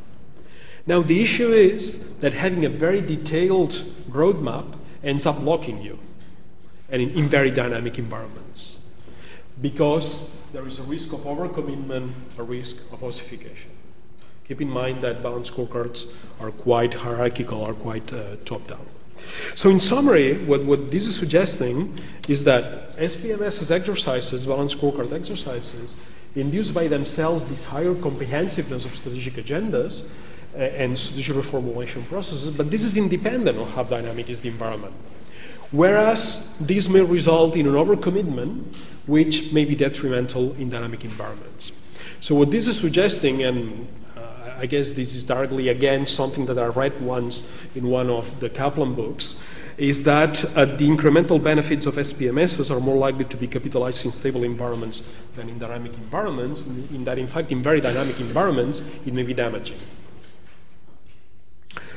You may have heard about the Handelman company.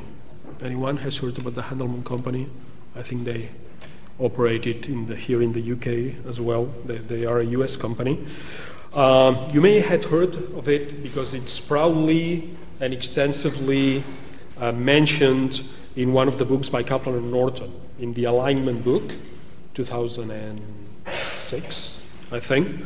There are ample references to the Handelman company. This is a company operating as a distributor of pre-recorded music and videos, distributing those to retailers. So Kaplan and Norton made a lot of references to this company as an example of best practice. The way they had designed the balanced scorecard, the way they were using balanced scorecards.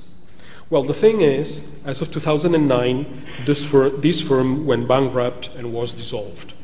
They were unable to detect the changes in the environment. They were unable to react to changes in the environment. So part of my point here is that the overcommitment that they had resulting from the application of the balanced scorecard was not suited to the dynamic environment they were facing in that industry that were suffering dramatic changes at that point. If we move from one case to, let's say, a large sample, these are data that come from a report you may know, Bain & Company, the consulting company, produces every 2 years the management tools and trends report, in which they keep track of what's going on with certain popular management tools. Interestingly, for the balance score, and what they report are large multinational companies. Interestingly, if you look at what happens with the percentage of responses that claim to use balanced scorecards, the percentage of those drops significantly from 66, I think, to 45% over these last 4 years, which have been turbulent years. It's hard to know why has this happened, but my point is that this may be related to this lack of adequacy of balanced scorecards in very dynamic environments. So how to overcome this? How could we rethink these balanced scorecards or alike for dynamic environments? One way would be to try to build dynamism into the PMS. So act upon barriers and enablers to make the PMS evolution possible. So invest in training, invest in IT technology, have systematic processes in place to make the evolution of these performance measurement systems possible, rethinking metrics, rethinking maps. But I think that even though this is one way to go, this might be thinking within the box. Notice that one of the characteristics of the balanced scorecards is that they tend to have an inner look. They look at what happens within the firm. Yes, there is a customer perspective, fine, but that's a very partial view of what's happening outside. It's basically what happens inside. Major shifts in technology, major shifts in the market will not be captured by the original formulation or the classical formulation of the PMS. So maybe one way to go is to try to integrate somehow external perspectives further into the balanced scorecard. And another way to go, and some companies have done this, Bank of Tokyo, for example, is a well-known example, is to enhance connections between the performance measurement systems and the enterprise risk management practices. Maybe adding an additional perspective for risk, this is what Bank of Tokyo did, or maybe deploying the risk considerations for each of the measures or each of the objectives within the balanced scorecard. To conclude, and regarding the two themes I proposed, multinational companies seek competitive advantage by simultaneously pursuing global integration and local responsiveness. This tension is echoed by this tension between convergence and divergence, convergence and differentiation of performance measurement systems.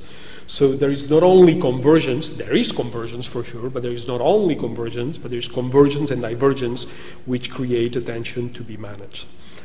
While convergence and divergence or differentiation coexist, we tend to find convergence in practices related to decision facilitating purposes, this attention directing, this taking corrective actions, and so on, whereas we tend to have more adaptation in goal congruence issues more closer to the HR area.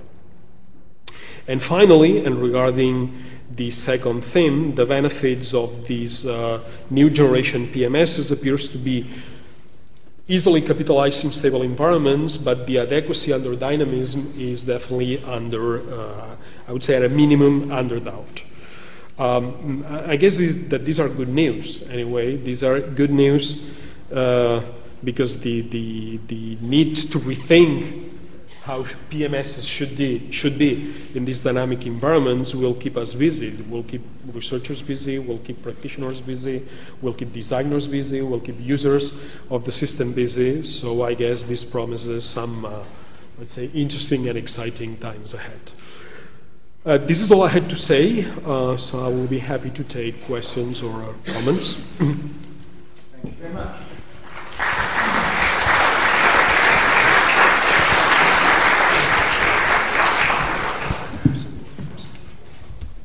We're making progress, aren't we? Spreadsheets are dangerous, and the balanced scorecard is misleading or whatever. So all things considered, we're making progress today. 2 of your major tools have been thrown away already. I don't know when anybody on. Right, let's have some questions, please. Where are we? One there, one there. I guess there is there a subset, you know, right, when we talk about performance management systems, about sort of home country versus local, in the way you sort of rank the two or weight the two? And I guess I don't know if you had sort of thoughts around it. So do you put sort of 50% local performance versus the group performance? Is there some, you know, home country culture through the way you remunerate through share schemes? It's hard to find percentages on this. What I have in mind is a number of studies that, when looking at subsidiaries, have found that locally developed, autonomous developed performance measurement systems are there. I saw Andrea Dossi coming in. There's a study by Andrea Dossi, I think 3 years or 4 years ago. It's found something like more than 80%, I think, of subsidiaries have developed their own local management systems. What is true is that very often this is in addition to what comes from headquarters. But that's interesting anyway. Now, having a percentage of what part of the metrics are locally developed or not, honestly, I'm not aware, or I can give you information on that. I guess my point was more, so why do you implement these performance management systems? Is actually to impose the group culture. Oh, because there are very strong coordination needs. Right, and so that's one point. It's definitely easy to manage. So if we think what is the headquarters will, I would bet definitely go and standardize everything. Nothing outside the standardized world. But this is the wish. But a different story is what happens in reality. But definitely, the drive to it is you want to improve your efficiency, you want to improve your economies of scale, you want to serve your coordination needs.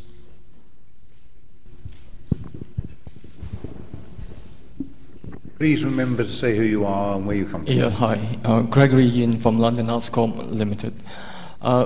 First question is just a simple one. I didn't catch the name of the company that used the balance scorecard so well, and then 2 years later on it went bust. Handelman Company. Handelman Company. Handelman. Okay, the second one is not really a question, but just a comment, and maybe I would like to hear your comment to my comment. I mean, as we all know, I mean, those of us who practice management accounting, we know that when we produce things like balance scorecards or KPIs, there is always an element of, I would suggest, there's always an element of cheating. People fiddle, figures. So maybe in the case of that example, maybe someone fiddled some figures to show something better, and that's why you went bust. Thank you. Well, I think that balance scorecards can be used for many purposes. And again, we can go to the two subsets we had here. On the one hand, you can use the balance scorecard for facilitating decisions without no implications for your reward systems. We just have more information to take better decisions. And another story is using the balance scorecards in order to set targets and reward on the basis of whether these targets are fulfilled or not. And these are two different stories. You can do one without doing the other. If you opt for using, and that's an option you take, you opt for using the balance scorecard for rewarding and compensation purposes, you must know that you are producing incentives for people to do some sandbagging, having what we used to have as budget slack is now balance scorecard slack. Okay? But these are two different stories. You can perfectly use the balance scorecard for decision facilitating purposes. If everyone is aware that these will not have implications for rewards, the incentives to cheat are, I shouldn't say are gone, but are far lower. Where are we? 1, 2. One in the front and one in the middle. Thank you. Do say who you are. Thank you. Wim van der Steed at the LSC. Looking at your last point here about new generation performance measurement systems, is it actually, I mean, are we sometimes over-attributing success or failure to the performance measurement system or the prior talk information technology, as opposed to actually the fundamental underlying dynamism in the environment? So is it the stable environment that causes it the success, or is it the dynamic environment that causes the management to be more difficult? No, definitely. If the more dynamic it is, the more difficult things are. My point was, under very high dynamism, having these strategic performance measurement systems may put you in a worse condition than if you didn't have that, because it's locking you more than you would be locked otherwise. Yeah, I think the underlying point is, at the end of the day, to in a competitive environment, you have to have an unimitable competitive advantage.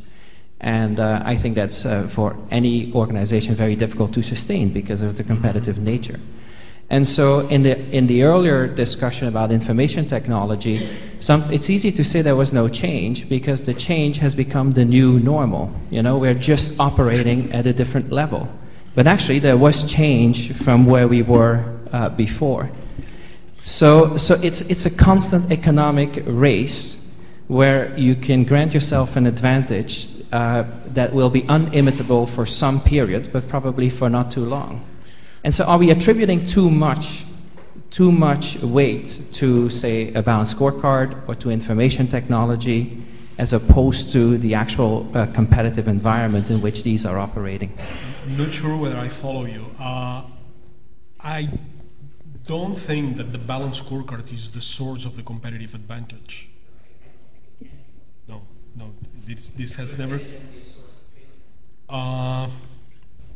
No, what I'm saying is that even if this is something that the tool can be imitated by others, it helps you understand better what are your unique competitive advantages. So it's not a competitive advantage in itself. Of course, you have it, but everyone has it. Okay, but it might help you highlight what are your unique competitive advantages. Now, the point here is, in the context of very high dynamism, you may be overlocked, overcommitted to a map of competitive advantages that became old-fashioned and it's not useful anymore. Okay, where are we there? Thank you. My name is Martin Thomas. My business is Call for Change. I'm a consultant, but I'm also heading the practitioner group at the Centre for Social and Environmental Accounting Research, CISA. If accounting for social and environmental performance, as well as financial performance, can be represented by a triple bottom line type approach of some sort, and if you call that a sort of balanced scorecard, if you do, I would, Would it be right to assume, following your presentation, therefore, in your arguments, that in a world of considerable turbulence, more turbulence than historically we've been accustomed to, that it would be wrong for the International Integrated Reporting Committee to be trying to prescribe formulaic reporting procedures for integrated reporting? It would be rather better for them to look to a higher level definition, value-driven, if you like, a values, a sort of conceptual framework of values, rather than a plan comptable of what you've got to do at every level of every transaction. Would that be a reasonable conclusion? Wow, that's a tough one.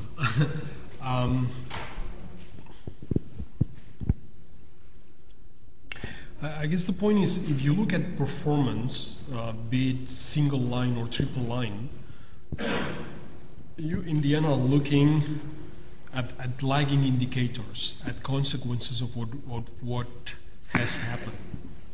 I think what this is suggesting is, of course, but this was already in the balanced scorecard framework, we should pay attention to leading indicators, not only lagging indicators.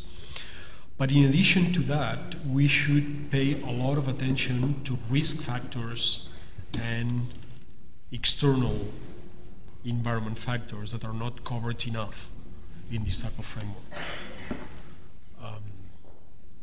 So an external context-based set of concepts rather than a formulaic set of reporting criteria.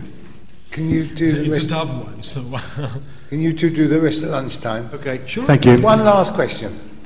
My name is George Gross.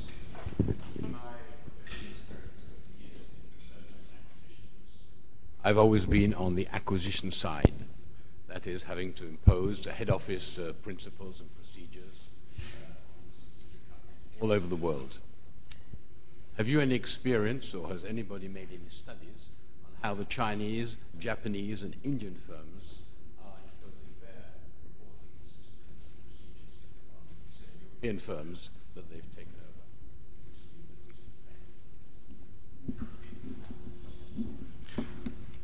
Not that come to my mind now. There are definitely some studies that come to my mind about how, let's say, Western practices have been exported to the, let's say, Chinese environment, but not the other way around. That comes to my mind now. Yeah, definitely. I don't know, maybe.